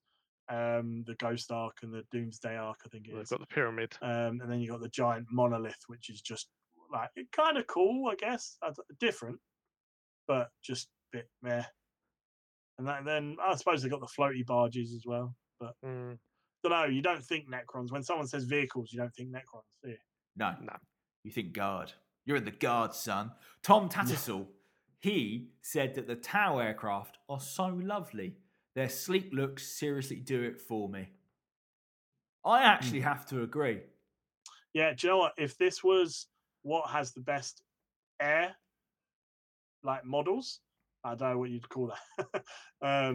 The flying vehicles. Yeah, best flying vehicles. Tau would be up there. I don't know if they have you seen the Orca lander? Well, yes. It's like a brick. Yeah, that thing is a big brick. Do you know what? There's quite a few that aren't like that. The Forge World vehicles, the flyers, are amazing. So, like the Pathfinder Tetris or the Tiger Shark or the Barracuda, they look amazing. Yeah, I even like the plastic one. What's the plastic one called, Neil? The one you've got Sun Shark, Razor Shark, or I think it's Sun Shark. I can't remember. Hold on. This one. You're gonna go check. You're gonna go look in your codex. I must get this right. Step over here to the bookshelf that has the book on. I'm just gonna go to the Games Workshop website and find it much faster than you. I want to see who wins. Sure. Who wins? Tau Empire. They've only got like so we've got the Sun Shark Bomber and the Razor Shark Strike Fighter. Was right. Books over technology. Are we saying that the battle suits are vehicles as well? No, they're battle suits. They're walkers. They're armor. The vehicles are all the same chassis. Devilfish and Devilfish. What is it? Sunray? Hammerhead. Skyray. Hammerhead, Skyray. You've got Piranhas. You've got the Flyers. And that's it. Yeah, the Flyers are absolutely beautiful. The Forge World ones, I even like the plastic newer ones that they did. They were really cool. But yeah, the Devilfish and stuff, I don't know. There's something goofy about them, and they're all the same chassis, which we were arguing against the Eldar. The same thing. So that chassis. All that chassis with different guns. That chassis, yes. Yeah. It looks cool and it is distinctive, which again I think wins it points. But yeah, it's just not again. You think vehicles 40k. You don't think Tau. No. Okay. No, because Tau is battle suits. Yeah. Yeah, exactly. So surprise, surprise, Necrons, Harlequins, and Sisters of Battle got no votes. Sisters of Battle is interesting because they've got some weird vehicles. Rhinos with cathedrals on the back. True. Yeah, true. Tau, Gene Stealer Cult, Chaos Space Marines, Custodes, all got 1 vote. Yeah, Chaos Space Marine's actually quite surprising because they're quite different. Like to all the others, you got Defilers and then you got all the Demon engines. Yeah. Like the I Blight suppose drones, people aren't that bothered about Dinobots, right? No, not really. Well, quite, yeah. Space Marines, all factions, and Dark Eldar got 2 votes each. Mechanicus got 4 votes. Yep. Eldar got 8 votes. Mm-hmm. Orcs got 16 votes. And in first place, Astra Militarum got 20. Astra Miller what now? Got 23 votes. Yeah, 23. Indeed. So the real question here, though, guys, is if you had to own 1 vehicle for your daily driver, which vehicle would you pick? Hang on. A daily drive, what, like to and from work or something? Yeah, to work, to the shops. Oh, man. You can only pick one vehicle. I'll give you a couple of minutes. We'll cut it out in the episode, but feel free to go to the various websites and look them up. But no, I don't need to do that. I can picture all of them. Well, so this is the thing, right? Like, if you can control the Necron portal gate, you could literally just walk in a monolith and appear where you want it to be. But you'd need 2 monoliths. That'd be kind of cool. That's true. You wouldn't. So need you 2 only get monoliths. 1, so you could go anywhere. Yeah, that doesn't work. Dark Elder Venom, super fast, quick, nimble, small thing could be cool. I wouldn't go for a tank because it'd just be slow and loud. Yep. Yeah. I want something that hovers. I want like an Eldar or Dark Elder vehicle. I would go with the Elysium drop troops buggy thing that they discontinued. Oh, okay. The Taurus. All over that. Absolutely all over that. Is pretty cool. Seeing as that's one of the ones I wanted to do, but then they discontinued it. I'd blow up in anything Orc. I'd just hit the wrong button and I'm dead. Yeah, I don't want to be plugged into. Are we including? Sorry, are we including flyers? Yeah, they're vehicles. Yeah. Okay, so it's got to be one that I can actually pilot and not die. Yeah, exactly. Like I think I'd go for a hover vehicle, probably a Venom for Dark Elder. But it's not that big. Just a couple of people on the back, you in the driver's seat. Happy days. Okay. And no traffic jams because you can just hover out and over the way. I'm really tempted to go for something Tau, but I just think as the person I am, I just wouldn't be able to do that. So I think I would have to go for a Marauder bomber. A Marauder bomber. That's great for the commute to work. I have no commute. Like, right now, yeah. Right now, so it would just be me. Right, I'm going to Matt's house. Let's try not to shoot him down with my twin link las guns. Shoot him with the twin las cannon. Great. My las cannons or my twin link bolter. It's got passenger seats, so I could take people with me. Do you know what? It was either that one or it would have been the what's it called? The Space Marine one, the brick. The assault ram. The Adeptus assault ram. Adeptus, that's it. The Adeptus assault ram, purely because it looks like it can take a hit, and the likelihood of me hitting things is very high. Yeah. So I think the assault ram is probably. You got a giant melter cannon if you ever get into trouble. Yeah, like worst comes to worst, I'll cut through that vehicle rather than go around it, and it'll be perfect. But to be honest, that vehicle sums you up perfectly. Just fucking brute force and no care for anybody else. If they're in my way, it's not my fault. Okay, moving swiftly on before my mission of guilt of hit and runs is the next month's poll question. So this one came from Matt. It is the best Chaos Marine named character with a model, but not necessarily just based on how the model looks or how good the model is. Yeah, so the premise is these guys have all got models, so otherwise the list could have been hundreds of Chaos Marine characters, but you're not necessarily judging them on the model alone. The model can be part of your decision, but also the lore of them, the backstory, the history, if you own the model, if you prefer that Chaos God, whatever, go nuts with the reasons why. We'd love to hear why. But yeah, these are the characters that have models. And I see, Sam, is that you highlighting the one at the bottom? No. You had no idea who it was because Neil did exactly the same thing. I was like, I don't know who. He's the one with the jump pack. Yeah, he's the jump pack guy that came out with Vigilus. Was it Vigilus? The campaign book that they did. But anyway, you have obviously Big Baddie Abaddon. Typhus, Khan, Lucius the Eternal, Fabulous Bill, as I like to call him, Fabulous Bile, Fabius Bile. Huron Blackheart, and Harken World Claimer.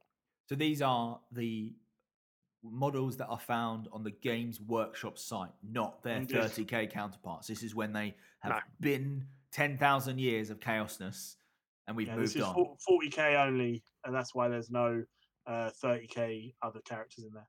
Yeah. I've missed out Araman. Can you add Araman to that list? Ooh.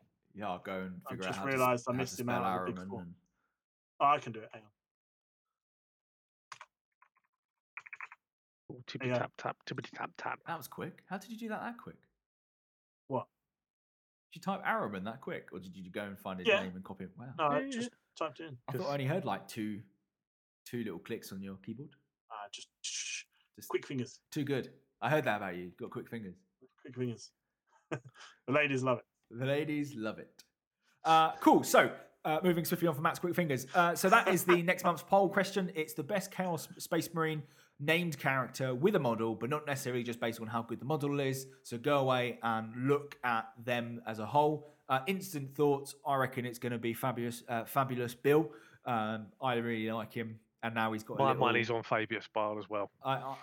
Interesting. We're going to take this out and I'll put it in next month. I'm going to put money on a Baden. Yeah. Because he's the big baddie, and if you go lore-wise, he's been around the longest. He's kind of, the big bad dude. And Aaron Dembski Bowden's books did wonders for his character. He's been around as long as Fabius, Khan, Typhus, Lucius, and Araman. Yeah, but not World Claimer though. He's fairly new. He's the big guy, right? If World Claimer or Huron Blackheart get a vote, I'm going to be very surprised. Here we go. Right? No, I'm doing.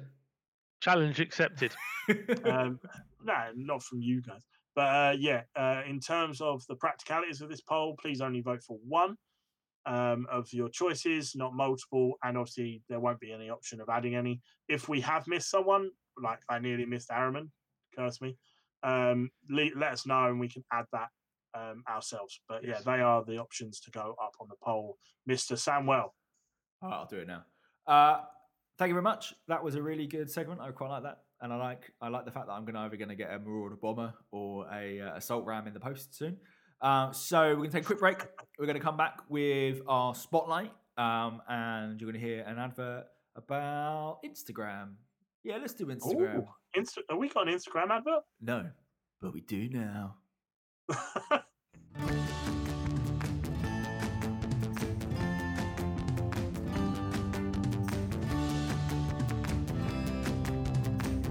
Want to stroke Sam's ego so I don't have to as much? Then please leave the Adeptus Terra podcast an iTunes review if that's the platform in which you listen to them on. The reviews do help them to at least attempt to do better, and it does make their little faces light up when they see the 5 stars. So do the right thing and leave them a review. Thank you. Am I done? No.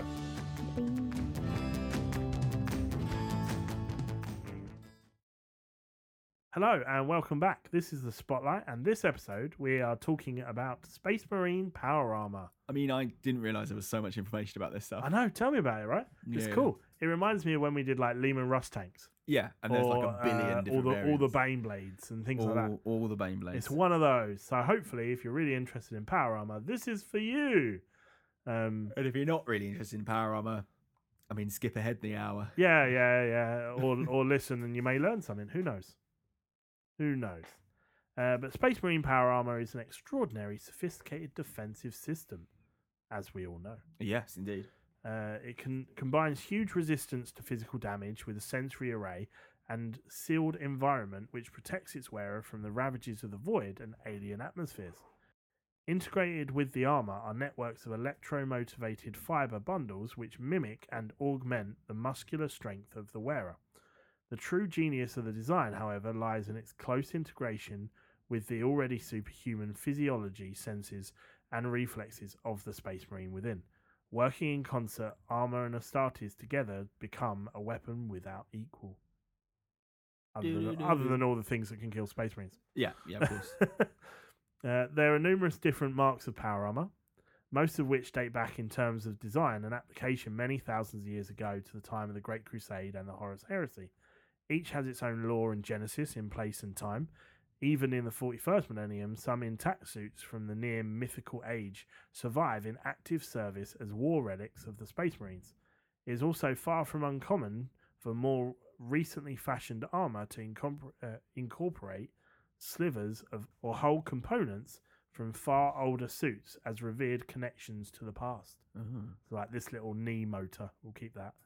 And this little bit of cabling, we'll keep that. That's good. We like that bit. We'll keep that one. I suppose if it works and the rest is damaged, why not? Yeah, why not? Space Marines go through an arduous process where they receive various implants, culminating in the implantation of the black carapace. So this is their kind of like second skin. Yeah. Allows the Marine to have a direct interface with the armor, making it in effect a second skin.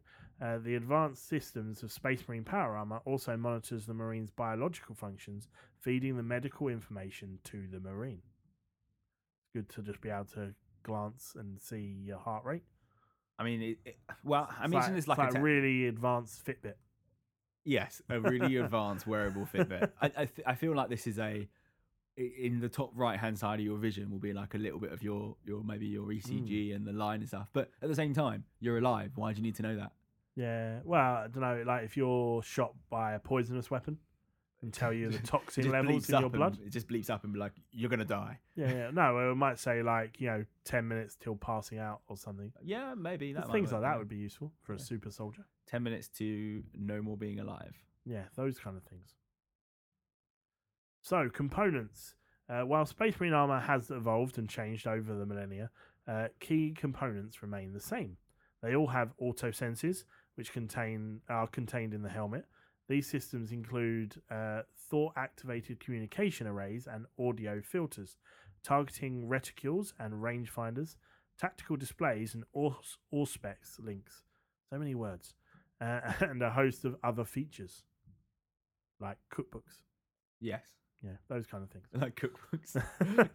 Just extra features. Just a made me Space laugh. Marine being like, cool, hang on, I just need to look up the chicken arrabbiata recipe. 2 seconds. Yeah. What herb should I put in my... Photo lenses. These protect the Space Marine from light bursts and allow him to see in infrared and ultraviolet spectrums, as well as enable vision in low light conditions. Conditions. Next is the respirator Vox Grill.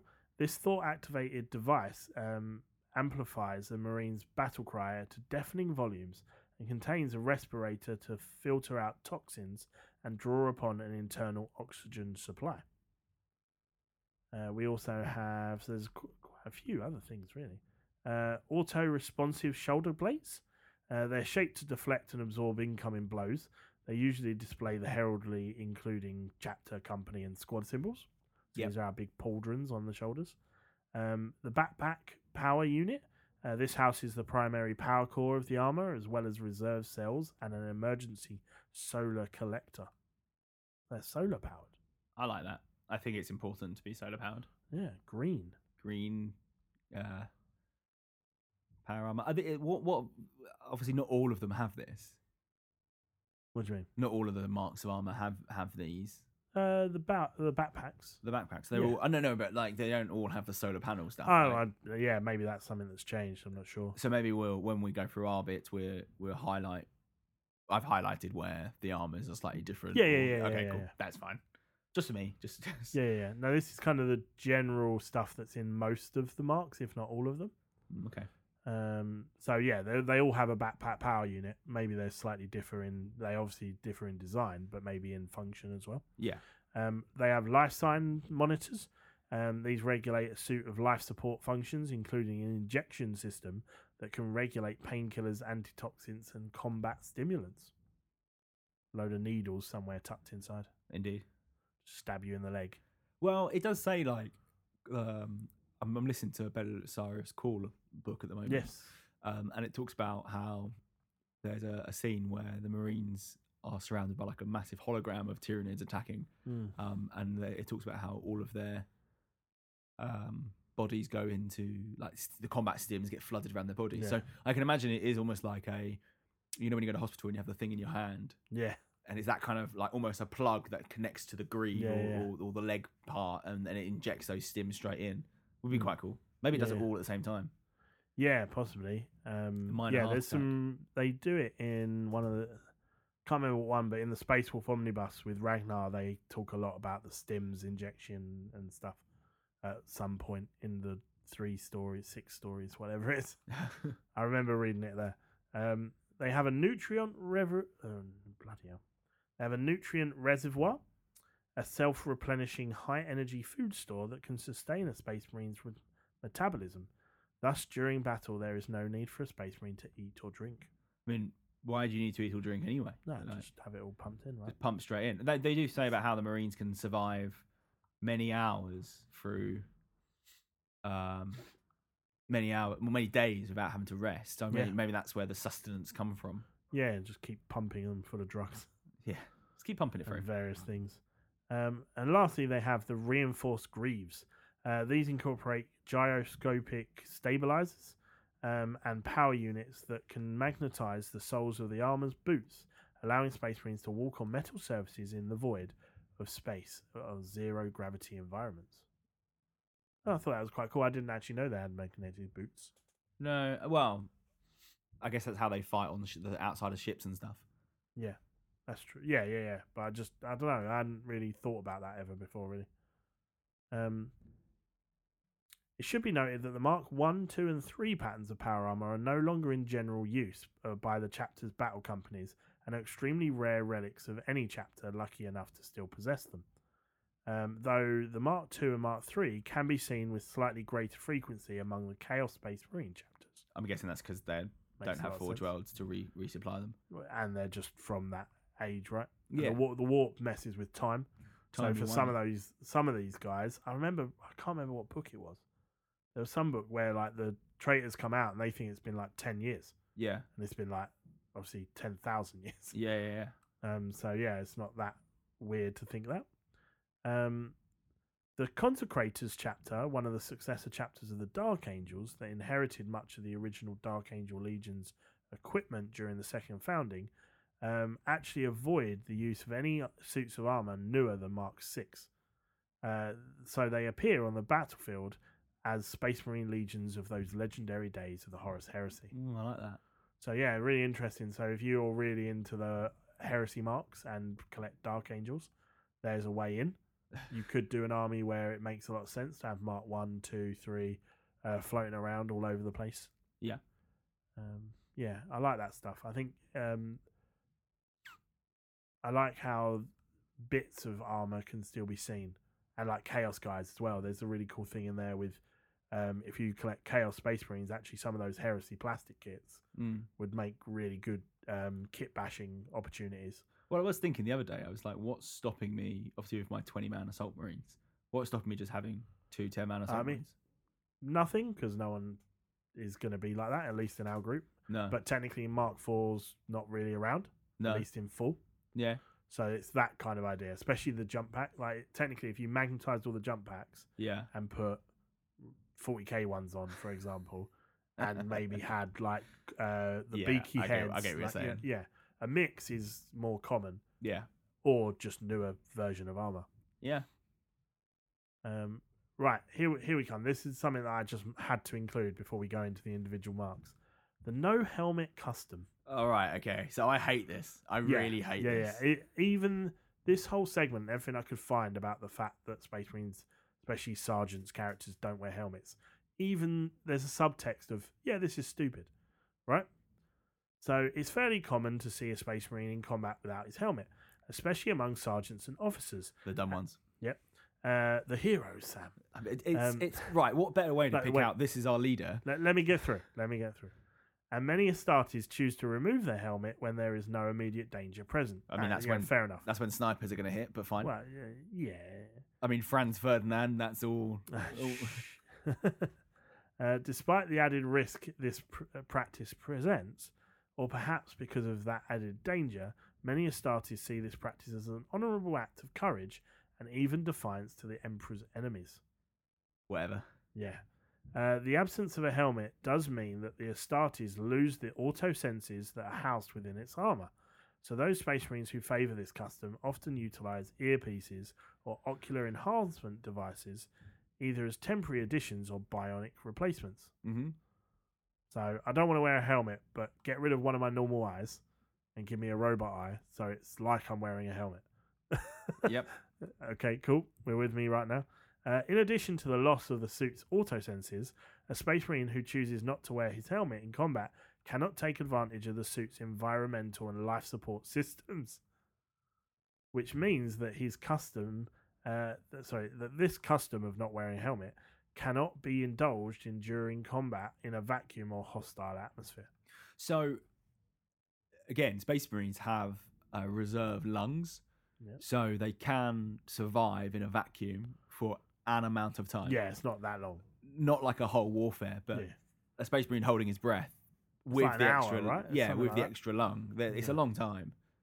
Yeah, it's not like days, Not or days, no. weeks or something like.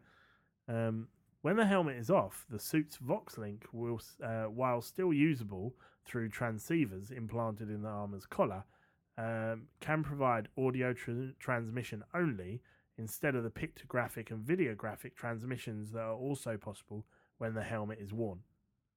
So you're like lessening your ability to command at that point. Yep. Like, you can't see video evidence or pictures of terrain. You can just hear what people are saying. Can't look at holo maps. Can't Like, look at. yeah, like, it's yeah. so strange. And Astartes, commanding his fellow battle brothers in the field, will often find their respect and unit cohesion enhanced due to the pride that they take in their leaders' unflinching willingness to face increased risk. No. Like, you know, all right, the men around you think you're cool. It's basically that point. Like, that argument's stupid. If you're commanding an entire battlefield to Put go, your helmet well, on. my guys think I'm cool. Just well, the guys that can't see you would really appreciate you having a helmet. I'm sure you're going to be really, really cool when your brain is on the other side of the ship. Yeah, well, it's not even the danger of death. Like, it fully is. But the things we've just covered, like, they lessen your ability to lead, Command, to certainly, lead, to but boss. also to, like, know what's going on in your own body. Like, yeah, your stims are going to work still and everything, but you can't see the visual life support systems. So you're like, oh, I'm bleeding. I don't know how bad it is because I've been stimmed. There's blood coming out. But Yeah, I've been given a load of morphine, so I can't really feel anything in that area. So I'm just going to keep going. Whereas your life support would say, if you keep going without patching this up, you're going to die. Like, I don't know, it just seems silly. Counterpoint, though, Right. among the Astartes is the Space Wolves, who are the most fervent practitioners of this custom. That's because their hair doesn't fit. In their case, it is no mere show of courage, as the Calyx Helix gifts them with a acute sense of smell, rivaling that of the natural wolves and trained scent hounds that you find on Fenris or elsewhere. Many Space Wolves are able to follow their targets or the very flow of battle, thanks to thanks to minute changes in scent when fighting helmetless. The Space Wolves consider the added risk of a well-placed sniper shot to the head acceptable when equated with the ability to send ambushes or the very moment an enemy will break or charge. And I think that's got the most viable argument. I still don't necessarily agree. Yeah. Don't get me wrong, but at least, you know, I understand. Like, yeah, okay, we're highlighting, yes, we could get shot by a sniper or whatever, but actually, I know that on the other side of that ridge is an enemy force that I can't see because I can smell them. Whereas a helmet would dampen that. Yeah, but don't they also have their little leather skull caps? The leather skull cap's obviously a great way to protect yourself from being beheaded by a sniper rifle. Not that many of them wear leather skull caps. In 30k. Yeah, well, that's the Death Sworn. They're all over the place. That's like one unit, just people spread it out everywhere. Insane. Yeah, fine. The habit of gaining information about a situation by scent is so natural to the Space Wolves that many feel slightly disorientated and claustrophobic when forced by circumstances to don their helmets. That's a more natural thing, though, right? Yeah, Like, I get that. Like, again, I'm not trying to defend it, but like, no. like, because I agree with you. But at least for a Space Wolf, I put this helmet on, I feel like I've lost something that I naturally have. Yeah. Whereas yeah, like yeah. an Ultramarine or a Raven Guard or whatever having their helmet off makes not that much sense because they're not gaining anything; they're just losing. Yeah, I do get it to a certain point. The whole, isn't that guy cool because he's not wearing a helmet and isn't it an affront to the enemies of the Imperial? I just think it's kind of stupid. I kind of get it. It is until he gets shot in the head. Like, I guess there comes a point where, all right, conflict's over, or we've got this city. Let's take the helmet off so I can actually have a conversation with my men rather than or through Voxlink. I think when you see, so the annoying thing when people run their sergeants without helmets, especially in 30k, most of the boxes come with a helmetless. Yeah, and if they head. only come with 10 or 5, Yeah, you've got this. I had that problem with my Ultramarines that I use for my breaches right. because I bought the Ultramarine upgrade heads. You get 9 helmets and 1 without a helmet. Yeah, So I ended up using a normal plastic Mark IV helmet, but the one with the horizontal crest yeah. to represent my sergeant, so that I had them all helmeted. Yeah, and perhaps this comes from the days when we used to play Space Hulk with our friend John, and the idea was if your model didn't have physically be modelled with a helmet and Or there a was respirator. and there was a hull breach, then your model would die instantly, regardless of how many wounds you got, regardless of how much toughness you got left. You would die instantly because you can't breathe in outside space. Like it's. Yeah, and that was too far down the other way in some ways because you have a limited amount of time. Maybe you could go and block that hole and then you're fine. Yeah. As a space I don't marine. know. For me, it's just I don't get, and I actually would really love to see some more of the Primarchs with helmets on. Like I'd love to see Sanguinius' helmet. Yeah, and they've all got them, right? I'm pretty sure. You like to think Sanguinius has a helmet. I'm pretty sure they've all got helmets as part of their armor. Maybe 1 or 2 don't. Why? There's no helmet on Sanguinius, but not. Oh, sorry. There's not. I mean, in lore, like maybe their armor didn't ever come with one because it was built for them and they never wore one. Yeah, and but maybe I'm pretty sure I've seen pictures of the Lion with a helmet. Yeah. I mean, Gulliman at least in 40k now has a helmet. Yeah, because he carries it in his crook of his arm, doesn't he? Yeah, and I'm pretty sure it might be even on the model of 30k, but he's not wearing it. No. But he's kind of giving them. It feels like he's giving a bit of an inspirational speech.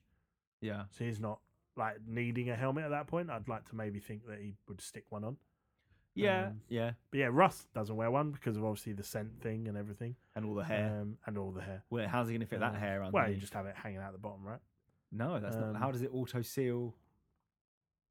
Like, how does it seal the Primarchs are even more. They can just fight in space. Yeah, Primarchs are. Like Vulcan does it, doesn't he? Yeah, well, Vulcan doesn't have a respirator and he falls to the earth. Yeah, like, but Vulcan's in a perpetual. Yeah, Vulcan can't die. Vulcan's my man. Okay, cool. Let's move on because we're rambling. We're rambling. Yeah. So I'm going to start by doing Mark 1. Start at the beginning of the 9/10 different versions.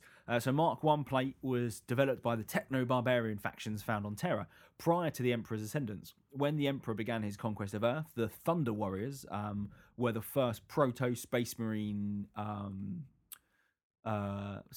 type people, where they were armored in the same way as the soldiers of other warlords. A thunderbolt and lightning symbol were displayed on the breastplate of the warrior. This was the personal badge of the Emperor in those days. The emblem gives the suit the common name Thunder Armor. Yep. Although it would be lightning, not. Yeah, it's known as Thunder Armor. Yeah, Thunderbolt, lightning. Anyway, Thunder Armor was not an enclosed suit, so as a consequence offered no life support functions, which makes sense as not really being needed to fighting when confined to Terra and other similar environments. The early armor was produced on a completely local basis, and as such, individual suits varied heavily with their exact designs and were often a matter of personal taste rather than uniformity. The main part of the armor is a massive powered torso, which encloses the chest and the arms. Energy cables beneath the armor plating transmits power from the power pack on the back to the arms and greatly increase physical strength by a factor of 3 or 4 times. Since fighting on Terra during this period was primarily close quarters rather than bolt guns, the strength of warriors' chest and arms was of most importance. And the legs of the armor in Mark 1 was typically not power armored at all, and but enclosed in tough padded trousers, because who doesn't need padded leather trousers?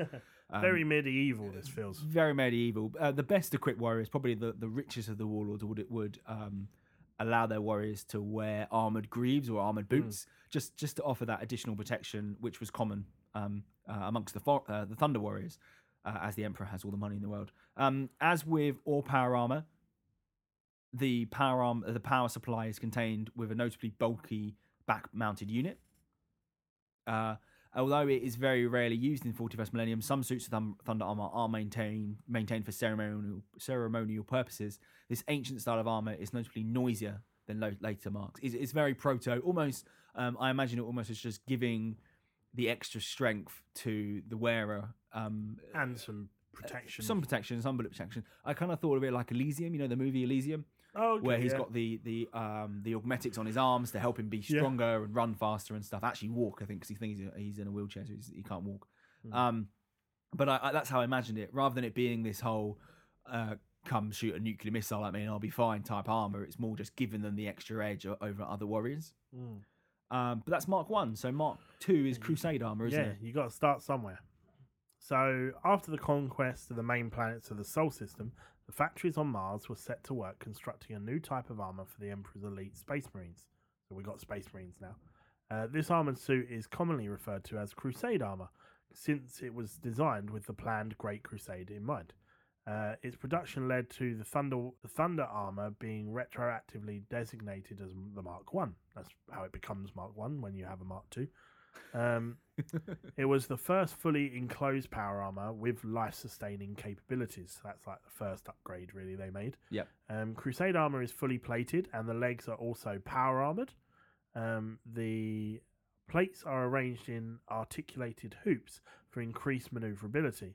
The chest coils, which were kept on the outside of the armor plating on Mark 1 for the cooling purposes, have now been placed on the inside of the chest, so that they're better protected thanks to the more efficient cooling mechanisms. However, this design could not be copied over the new powered armoured legs, which resulted in exposed cabling on the backs of the lower legs.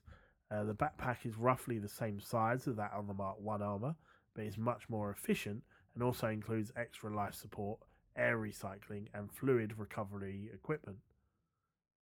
As well as an automated medical devices that have remained as part of the Space Marine armor ever since. Have you noticed that they don't really pay attention to the legs in a lot of this? Yeah. Like, legs aren't really a thing that's needed to fight. Yeah, no. Like, let's give them some padded That's just trousers. getting you there, right? Like, and as long as they're facing the enemy, then they're fine in this suit. Yeah. As long as they don't sort of turn their backs on them. They're not going to turn their back. They're Space Marines. Well, are they Space Marines at this point? Yeah. This is the first lot of Space Marines. Okay. This is pre-Primarchs. This is kind of, pre-found Primarchs. The helmet is fitted with automatic sensory devices developed on Mars, which allow the wearer to see and hear as though not wearing a helmet, which is good, doesn't muffle any sound. No. Since all information is transmitted to a computer in the helmet before being transmitted directly to the wearer's brain via neural link, it enhances sight and hearing while dampening blinding lights and deafening noises. The wearer is also able to see in infrared and ultraviolet spectrums, images that can be zoomed in and magnified while noises can be enhanced. Mark II armor is believed by many to still be the most efficient example of power armor design. They kind of got it right pretty much first go, to be honest. Which is pretty good. Although with the caveat that the overlapping hooped armor plates are difficult to repair, it can still be found in operational use in extremely limited numbers among several Space Marine chapters. And on to Mark III. Mark III. So this model dates from the wars of the Great Crusade. Many of the worlds that were first attacked in the Great Crusade were of squat homeworlds, which were not pleased to find themselves the object of a galactic conquest. The squats' independent and stubborn nature, along with the conditions of the fighting, spurred on the creation of the new armor type, Mark III. This armor was ideal when cover was minimal and combat was a matter of frontal assault. The most visually brutal and imposing of all the widely produced armor marks, the iron armor was a heavy, modified Mark II design, itself the first mass-produced power armor of the Crusade era. The iron armor's structure has augmented frontal defenses and incorporates additional ablative plates. And this is intended foremost for the use of boarding actions, tunnel assaults, and void warfare. Yep. Although it is considerably heavier and more power-hungry than other marks, the new helmet design is a heavily armoured model with sloping plates designed to deflect shots to the left and the right. It inspired the Mark IV and Mark VI helmet designs. Mark III was never intended to replace the previous Mark, but to act as an optional suit specialised for the situations where heavier frontal protection would be advantageous, such as close confines of spacecraft, mining complexes. Because of this, no Legion was ever fully equipped with Mark III. While successful in its conditions, in the conditions it was designed for, the armour was too clumsy and uncomfortable for conventional fighting. It is sometimes worn by ceremonial guards due to its visual brutality, and can also still be found used in close quarter situations by various Space Marine chapters. So I actually have Mark III in my Blood Angels forces for my heavy weapons teams. Oh, yes. Because it's heavier and it's more what I'd consider more brutal. Just imposing. More imposing and have that ability to withstand heavier fire in my eyes. So I gave it to them. Yeah. And if you're a Legion that has only Mark III in your list, you need to change it up. Yeah. Technically, it wasn't everywhere. Yeah. But like, I've seen it before. Like, it's quite Iron Warriors and Iron Hands. Yeah. The kind of heavier, clunkier units. Yeah, and who knows? They may have preferenced that style of armor as they are obviously siege warfare and stuff. But I think you're right. I don't think it will be everyone in it because attack squads don't want to be slow and don't want to be and the what not annoys me because that sounds really privileged. What I don't understand is people have it as the jump pack armor. Yes, it's meant to be the heaviest armor, and we've just slapped a turbine on the back, and now you can fly. Yeah. Mark IV is definitely much better for that, and we'll go into that in a second. I mean, if you have a list that's made of Mark III, I'm kind of poking fun rather than saying you're doing it wrong, just because Legions are huge. Yeah, your list is not the Legion. No, so it's just the part of the Legion where they're all in Mark III for some reason. I don't know, but yeah, I do like Heresy lists that do have a mix of armor. Yeah, so because that's how it was. So I've got the Mark some Mark IV, some Mark III. So I've got majority Mark IV, some Mark III, and then obviously my artificial type armor I've been using the Sangrean Guard just to give a bit of a visual difference between the different marks of armor.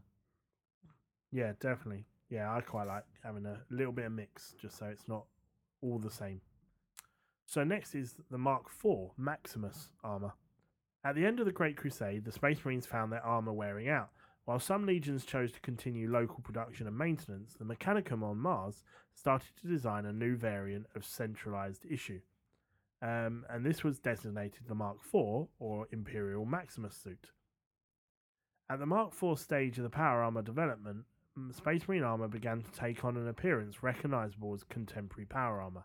The main change being the abandonment of the separate abutting plates in favour of larger, inflexible armour casings, incorporating flexible joints. Because if you imagine the Mark III power armour, it's just overlapping plates sitting there, isn't it? So it's more about, I guess, the heavier. And if you think about the chest, it's those hanging plates to protect the abdomen. Yeah, and probably easier to replace because it's like that plate's damaged, but all the others are kind of scratched up there. All right, again, very similar to a lot of medieval type armor. Yeah. Whereas this is actually kind of hinders movement but gives better full over protection. I'm just gonna go and search for Mark. It's also easier to kind of maintain because it's just one big piece. You can just replace a leg or fill that hole or fill whatever, a hole, rather than intricate taking apart of plates. Technical secrets recovered on newly conquered worlds allowed Mars to develop the more efficient armor, improving the quality of protection while still reducing the suit's weight at the same time. Improved armoring of the power cables allowed the main arm and chest supply to be safely relocated to the exterior of the armor. While the use of new material reduced the size and number of cables. Mark IV armor was envisioned at the time to be the ultimate and final type of Space Marine armor, able to offer the best protection in a variety of conditions. Many of the Space Marine legions were entirely or partially re-equipped with it, and this is why it's kind of the most common in the Heresy. Yeah. Although the order of which legions received the armour would shortly prove to be of significance. As a result of its widespread production and use prior to and during the Horus Heresy, Mark IV suits are the most common of the pre-Heresy armor marks, still in service during the 41st millennium also. Notably, a few chapters such as the Red Scorpions and Iron Hands are still capable of producing new Mark IV suits in the 41st millennium. Yeah. The round nozzles on either side of the backpack, this is kind of the very contemporary, what we know about our 41st millennium Space Marine. Yeah. You know, the kind of pauldron down jet things. This is the first time you see them, and they're not only for heat resetting, but also could be used as stabilizer jets for zero gravity conditions. Oh, yeah. Yeah, I see it. So I'm looking at you know, the kind of normal Space Marine backpack, really. Yeah. But obviously in Mark II and III, they have the Sideways four out. sideways out. Yeah, yeah. More cylinder-like. Okay. That's cool. I like that. So, Mark V, so many nipples, which I thought was really weird.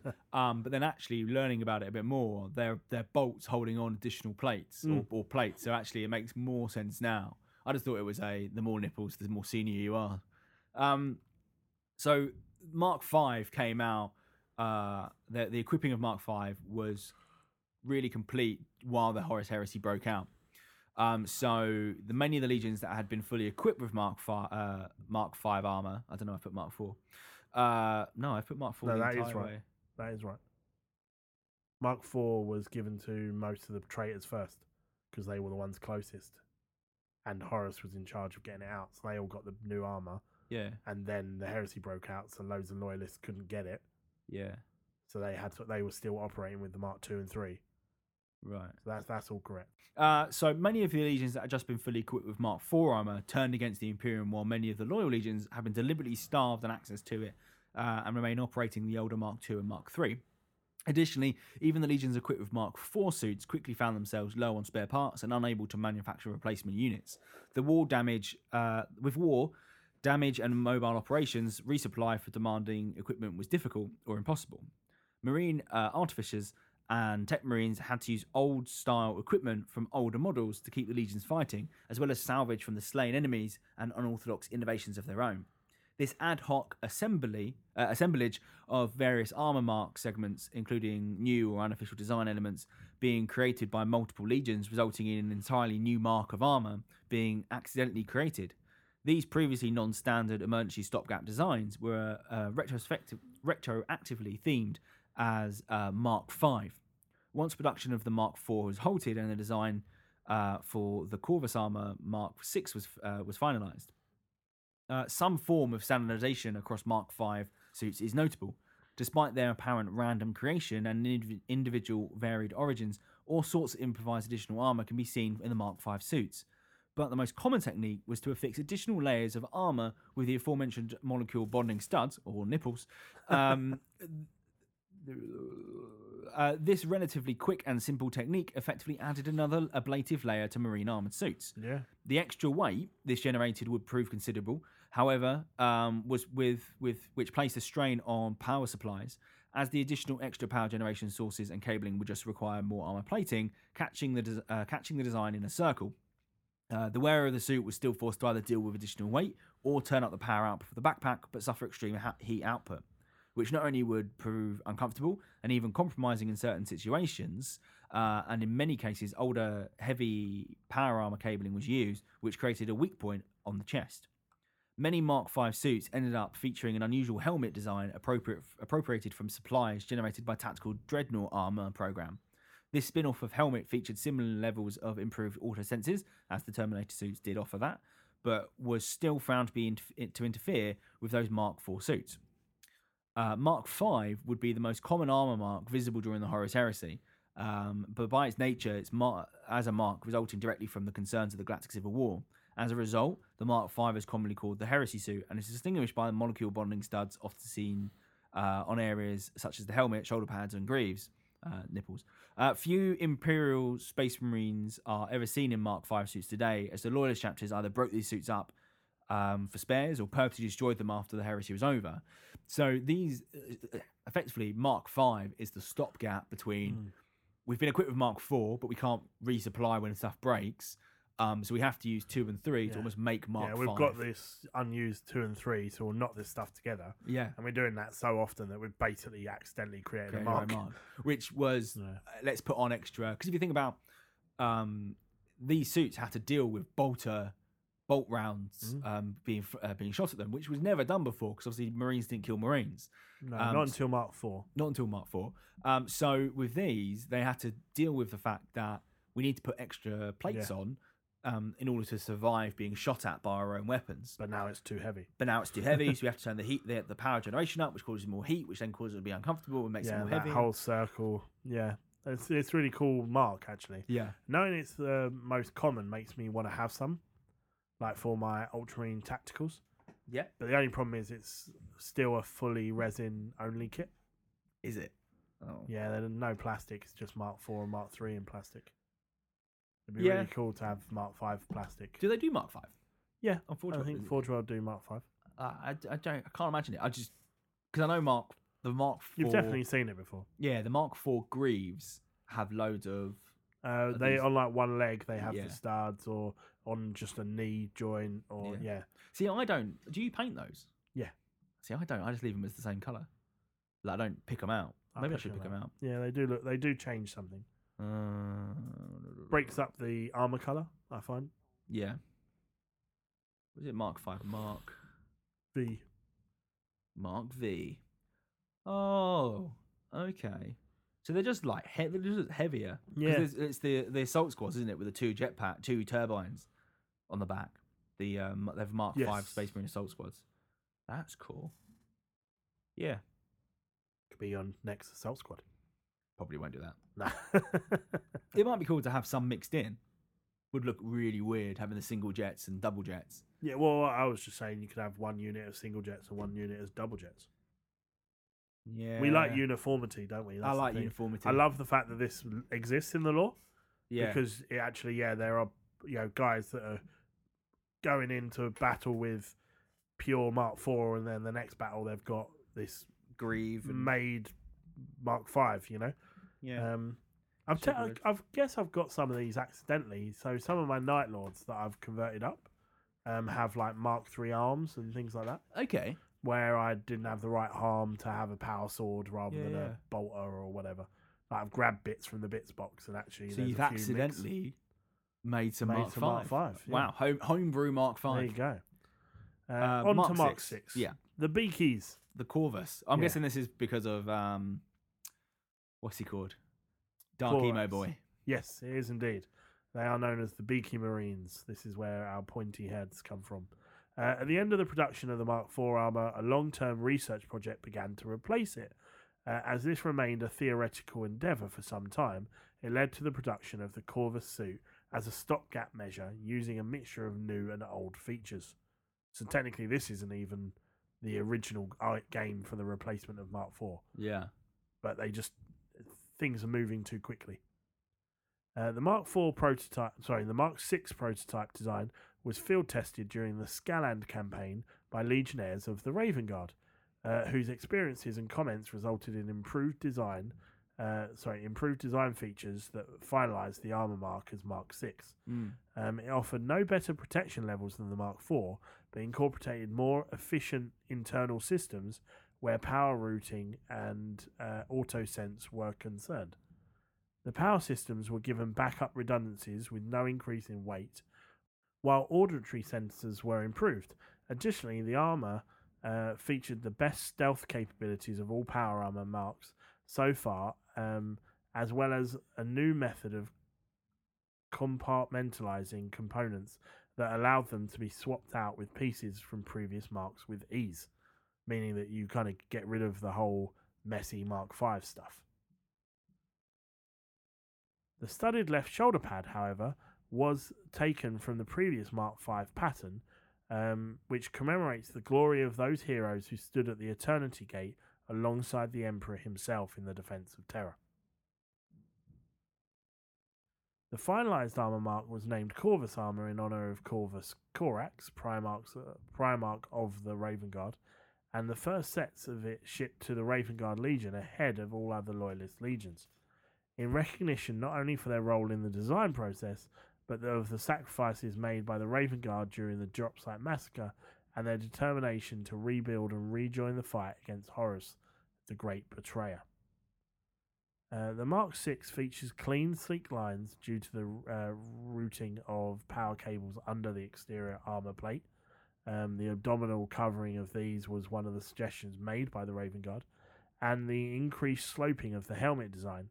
The left shoulder armor features the telltale molecular bonding studs of Mark 5 armor. The initial suits did indeed use the ablative technique pioneered by the Mark 5 suits.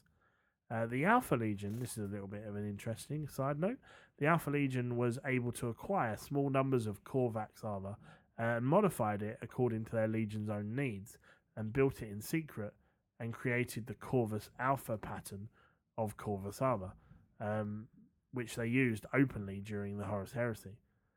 Chaos Space Marines can be seen in this armor despite its association with Imperial Space Marines.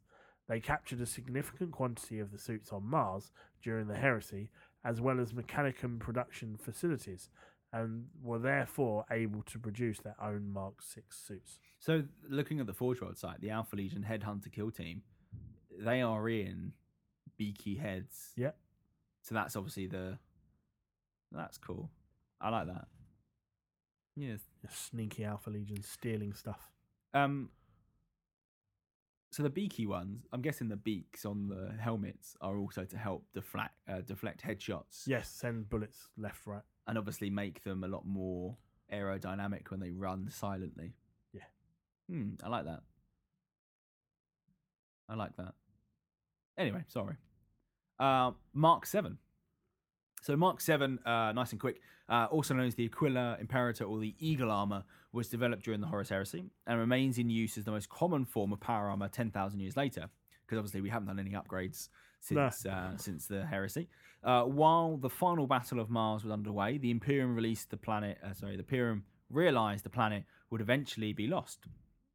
While the final battle of Mars was underway, the Imperium realized the planet would eventually be lost. Armor development teams were transferred to Earth to continue, incorporating their latest work into the armor type that would soon become Mark 7. As Mars fell to Horus, the new armor began reaching the Space Marines on Terra and Luna.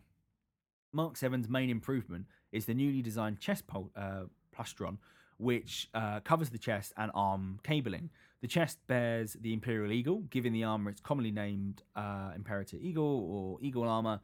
This Mark abandons the studded shoulder plates and replaces the helmet, as Mark 7 is the development of Mark 6. Both have a great deal in common, and parts from one Mark were readily interchangeable with parts from the other, like the helmet. Indeed. So Mark 7 is what we've got now? No, 8. Oh, we're on 8 now, aren't we? 8 is the standard Marine. Standard Marine. So Mark 7... I mean, there's as we've been talking about, there's multiple out there, but 8 is the kind of standard Marine one that's being pumped out. Right. Which technically isn't really being pumped out anymore now.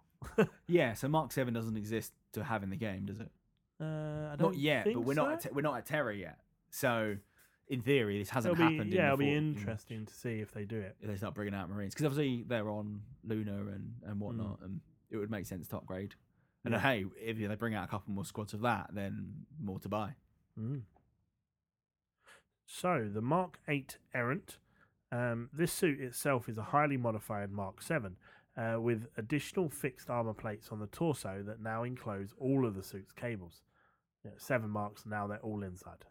I mean, it's not, for me, it seems like that's the first thing to do. You wouldn't have like the fuel lines on the outside of the car. But I guess they're made of like space metal, so the cabling's not exactly going to get cut open easily and stuff. And think about it, you have fuel lines running along the chassis of a car sometimes, so it wouldn't be that far away, maybe.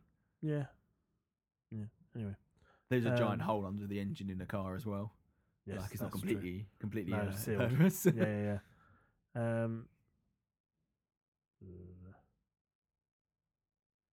The Mark 8 also had a new armoured collar which protects the helmet's respirator. This also addressed the vulnerability issues of the neck joint, which had been known to act as a shell trap, a round that could hit the chest armour and be deflected up into the neck joint. The new collar required a new helmet design, which caused problems for backward compatibility with earlier helmet types. The Mark 8 armour has only seen limited production thus far, and is seen in limited numbers of. Oh, okay. I thought this was the main one. Seen in limited numbers on the battlefields of the 41st millennium. Often it is worn by veteran Space Marines as a symbol of rank. That's interesting. So it must be Mark 7 then. So everyone has Mark 7. I'm getting ahead of myself. So Mark 8. If I could see the pictures, I probably would have got that. Yeah. Mark 8 looks like.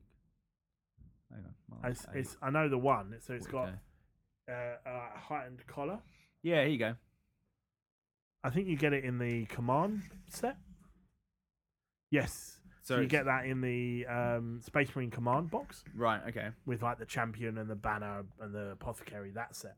You get some sets in there. So maybe Mark 7 is the normal one that we normally use for our everyday Marines. Yeah. And then Mark 8 is the almost heavy armoured version of that. Which then takes us on to Mark 10, because we don't have Mark 9 because the iPhone came out and now everything's cool to go straight to 10 rather than the rest of the numbers. Yeah. So Mark 10 is the Mark 10 Tacticus armour. It's a suit that combines the most effective elements from ancestral Horus Heresy patterns of plate with more recent developments in the power armour technology. So Mark 10 was developed by Magos Belisarius Call, who did everything for modern day 40k. At the same time, when he was doing the Primaris Marines. These suits are currently carried into battle by Primaris Space Marines during the unfolding Indominus Crusade. Which, is that finished now? Or are we still carrying on? I think that's still running, right? Mark 10 is a design more versatile than its predecessors. There is no single appellation and design, but instead a modular system of ceramite plating that can be adjusted for the multitude of tactical roles, from scouting to the reconnaissance capabilities of the Phobos pattern all the way up to the heavy Grievous pattern worn by the aggressor squads. Gravis patterns worn by the aggressor squads. Mark 10 has a number of different variants, such as the Gravis heavy armor used by commanders, aggressor squads, and the jump pack capable variant used by the interceptor squads. The Gravis pattern Mark 10 is more heavily protected and allows a level of protection near Terminator armor, but with the flexibility of standard designs. A lighter jump pack and grav chute equipped variant of the Gravis pattern, known as the Omnis pattern, is utilized by the Vanguard suppressor squads. Another variant of Mark 10 is the Mark 10 Reaver and Phobos pattern. The suit lighter weight, ceramite, and streamlined design allows for the greater mobility, and its servo motors are engineered to be completely silent. The design, however, sacrifices protection for stealth and speed. As their name suggests, they are used by Reaver squads and Vanguard Space Marine squads. Mark 10 also allows for the utilization of a new breed of weaponry, such as the bolt rifles, assault bolters, bolt storm gauntlets, and auto bolt rifles and plasma incinerators. Basically, and more to come. When they invent them. So basically, this is like the new jump forwards that allows Space Marines to be, Initiative 5? 2 wounds. 2 wounds. I think, are they still 3 up saves? Yeah, it can't be right? 2 up, can the it? The Gravis is probably a 2 up. I don't know. Because commanders and they aggressors with the big guns, right? Do you feel like we've slipped behind with the Primaris Marines? Yeah, 100%. I don't really know where the problem we've got is we have fallen out slightly with our 40k stuff. Yeah. We've been focusing on heresy for a couple of years now, really. Yeah. And that's been really fun, and I'm loving that. But because of just that way we've focused, a lot of this stuff has passed us by. I just think it's just so much, like, maybe I'm getting old, but it's just so complicated now. I kind of liked the fact that it was like futuristic, historic, and it didn't move forward. I was never the voice going, I want more story. Like there was plenty to tell without anything going forward. Don't get me wrong, I'm really enjoying the story element of it. Yeah, it's just Cole sounds like a cool character, and like the Primarch's coming back. I'm not anti any of that. No. But I never felt I needed it. No. And now it's here. I'm like, okay, I now need to catch up and carry on catching up. Yeah. Because there's always stuff coming out. Yeah. And like that feels more work. Whereas Heresy, I feel like it's that set time. Indeed. I mean, and I don't want to turn this even into a conversation of Heresy versus 40k, because I think we have been in danger of that in the last year or so, really. Yeah. Even our poll that we did recently. Yeah. Maybe we should just have a poll called 30k or 40k. Yeah. Oh, I don't know about that. But all this kind of new stuff and all this new armor, it's really cool. Like, and I've looked at it, and it all looks really models cool. Actually, look amazing. Do you know what? I've always been a bit like not sure about a lot of the Primaris stuff, and then you see it in person, and you go, "Yeah, I get it." It Yeah. works. It works. It looks really good. Absolutely. And looking at the I'm just going to look at it now. But looking at just like all the extra, like the fact you've got the giant. They've slimmed down the armor for like the infiltrators and cursors. They're still protected, so it's not like the scouts which just wore like leather trousers, a puffy shirt, and 2 shoulder pads to protect them. Like it feels like these are scout marines. Yeah. And then you've got obviously more the heavier armored stuff. I don't know. It'll be cool eventually. Maybe I should just go and do like a standard Space Marine chapter in 40k, rather than have like a Blood Angel. And just start again. That would be quite cool to do. Then you can read up some cool fluff that you like and just go for it. That's not bad. I do feel a little bit like that. If you're a Space Marine player that kind of hasn't bought into the Primaris stuff yet, you probably feel like, what's the point of growing that right now? Yeah. Like I'm certainly like that with I have a unit of 10 Reavers in my Space Wolf list. Right. So I've kind of slightly gone that way. Yeah. And I'm if you want me to kind of go, I've based it roughly around, this is literally the inception of the Primaris Marines. Yeah. That's if I had to date my army list. So like Ragnar was one of the first Wolf Lords to say, yeah, let's go for these guys, even though they're not, like from these parts. And Reavers were the unit that he really utilized. So I wanted some of those because of the lore in my force. But I haven't changed out my Grey Hunters for, Primaris Grey Hunters. No. Because they haven't done that. They've just gone, these are intercessors. Yeah. And the history and the stuff of Grey Hunters, I don't want to lose that. No. So I haven't done it.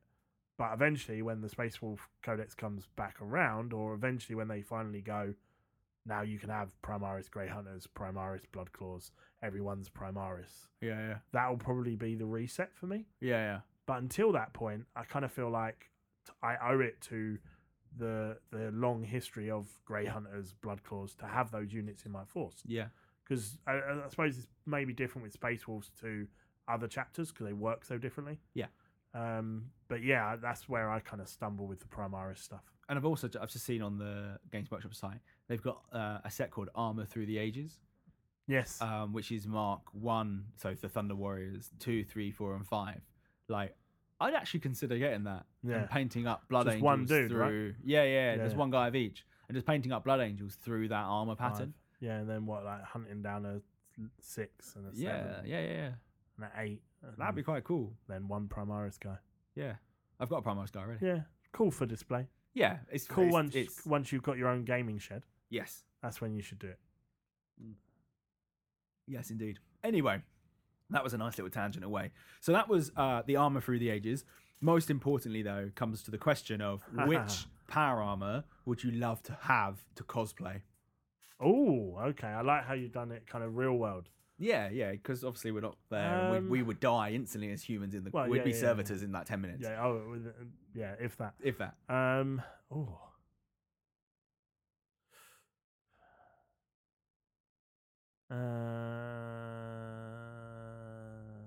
That's a I can tough go. one. So I'd really like the Mark III. Okay. The heavier plates. Yeah. I really like that style of armor. It does look nice. And it's not just a. And I like the fact that further back it wasn't a we're impenetrable. Like it was, we have weaknesses in this armor. Yeah.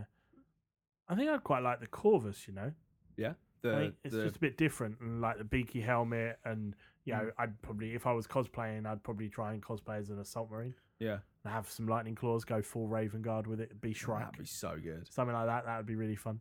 But yeah, I think all the others kind of like. I think Mark IV, although it's clearly a heresy mark, is that contemporary design. Mm-hmm. So it'd feel weird that you're not in the Indomitus like the Mark VII. Mm-hmm. It would be so cool to have a suit of power armor just in your gaming shed. Yeah, just be like, you know what? And you have to have a little bit. Like of stilts people in have there. stormtroopers on stands. Exactly. Kind of thing. I'd have full on like so the. I'm sure people will make it for you.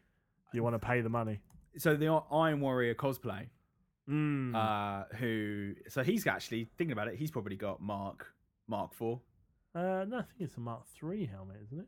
Oh yeah, it is Mark III. For faceplate. Yeah. And so obviously he's on Instagram for those who don't know, and actually My uncle takes photos for him, so I don't know why we haven't utilised that. Yeah. But he's got like stilts in. It's all made of like foam core. Yeah. It looks really cool. We should get him on. We should get him on. We should see if we can get him on and talk about cosplaying. Yeah. That'd be a cool part that we've never really discussed before. No. Anyway, watch this space. Watch this space. So what we do is take a quick break, come back with our final segment, and see you soon. Yeah.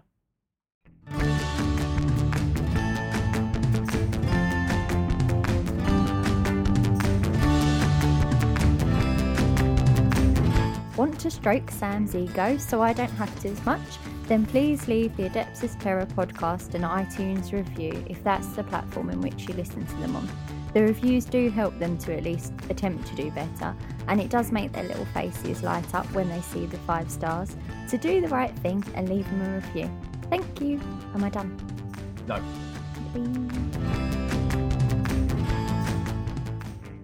Hello. So this is slightly weird. I'm on my own. We normally would be having a final segment. That should have been a painting one with Mark from Phosphine Studios for all your painting needs. It's a bit weird doing it on my own. Unfortunately, we just didn't get timings right. We couldn't get together. We couldn't figure out when we were going to record, and it just didn't happen. So, unfortunately, although it's not something we want to do as a podcast, we are going to put the show out without a final segment. So, obviously, that's down to the lack of getting close together abilities. So it's not something that's ideal, or like I said, something that we want, but life happens, right? So what I'm going to do is I'm going to close out the show on my own, which is going to be really weird, sort of talking solely on my own and looking at the mirror opposite me. You're never really alone with the voices in your head, so it's okay. What can you expect hobby-wise? So Matt, I'm guessing, won't listen to this part of the show. So Matt, hobby-wise, probably won't do anything and then blame his airbrush for not working. And then that's probably it. Neil will probably paint some non-GWIP marines. Not marines, what are they called? See, it's really hard when you have to come up with the answers to when you go what they're called, and people normally fill it in.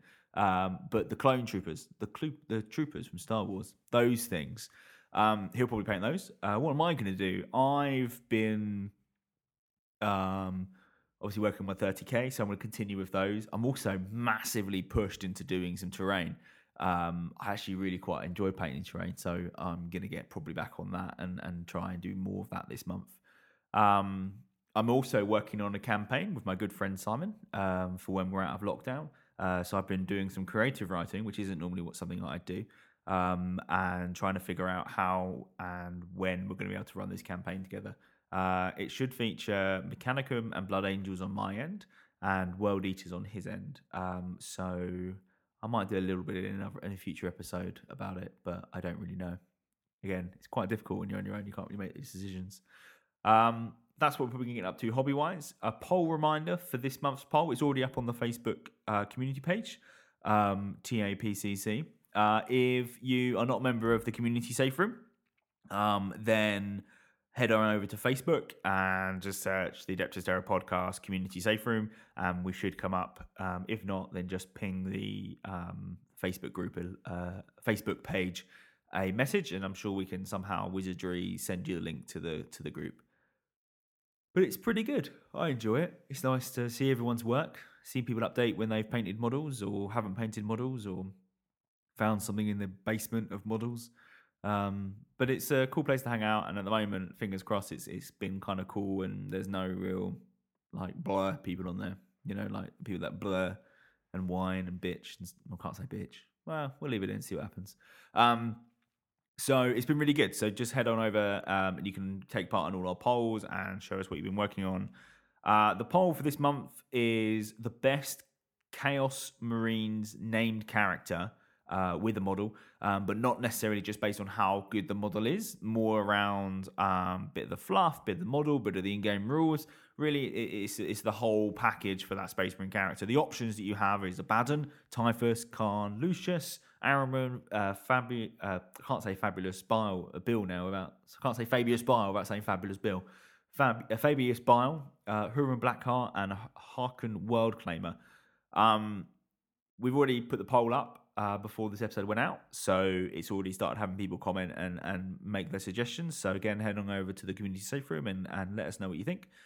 Next month, we'll be working on the 40k book club. That's Soul Hunter. It's an Aaron Dembski-Bowden book about the Night Lords. It's probably the sole reason Matt got into the Night Lords in the first place. So it's a pretty cool book, and I know that he certainly likes it. I'll try to make sure he doesn't fanboy over it too much, but come on over, listen to next month's episode, and you can hear what he really thinks. And then I'm not too sure what our other segments are going to be next month. I'm sure there'll be a segment where we make excuses for not really painting anything or playing games. A poll, the book club, and then the final segment, which will probably be us talking about something fun.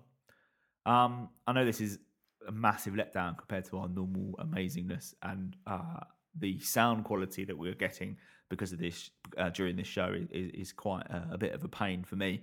But thank you for sticking with us and just dealing with all this stuff as it comes through. Also, I wanted to do a personal shout out for all of the key workers out there that are working hard to keep the country running while we're all sheltering in place or hiding in our quarantined houses. You guys rock. Now, this is a shorter episode, so what I'm going to do is I'm going to call out some other podcasts that I've been listening to, give you some idea to go listen to them. So the first up is Masters of the Forge, our NPC brethren. Yes, the Narrative Podcast Consortium brethren. And they have done a fantastic show on the medical advances of the 40k universe. So looking at not just in the Imperium, but also I think Ta'al are in there. Go over there if you want to see the inside joke.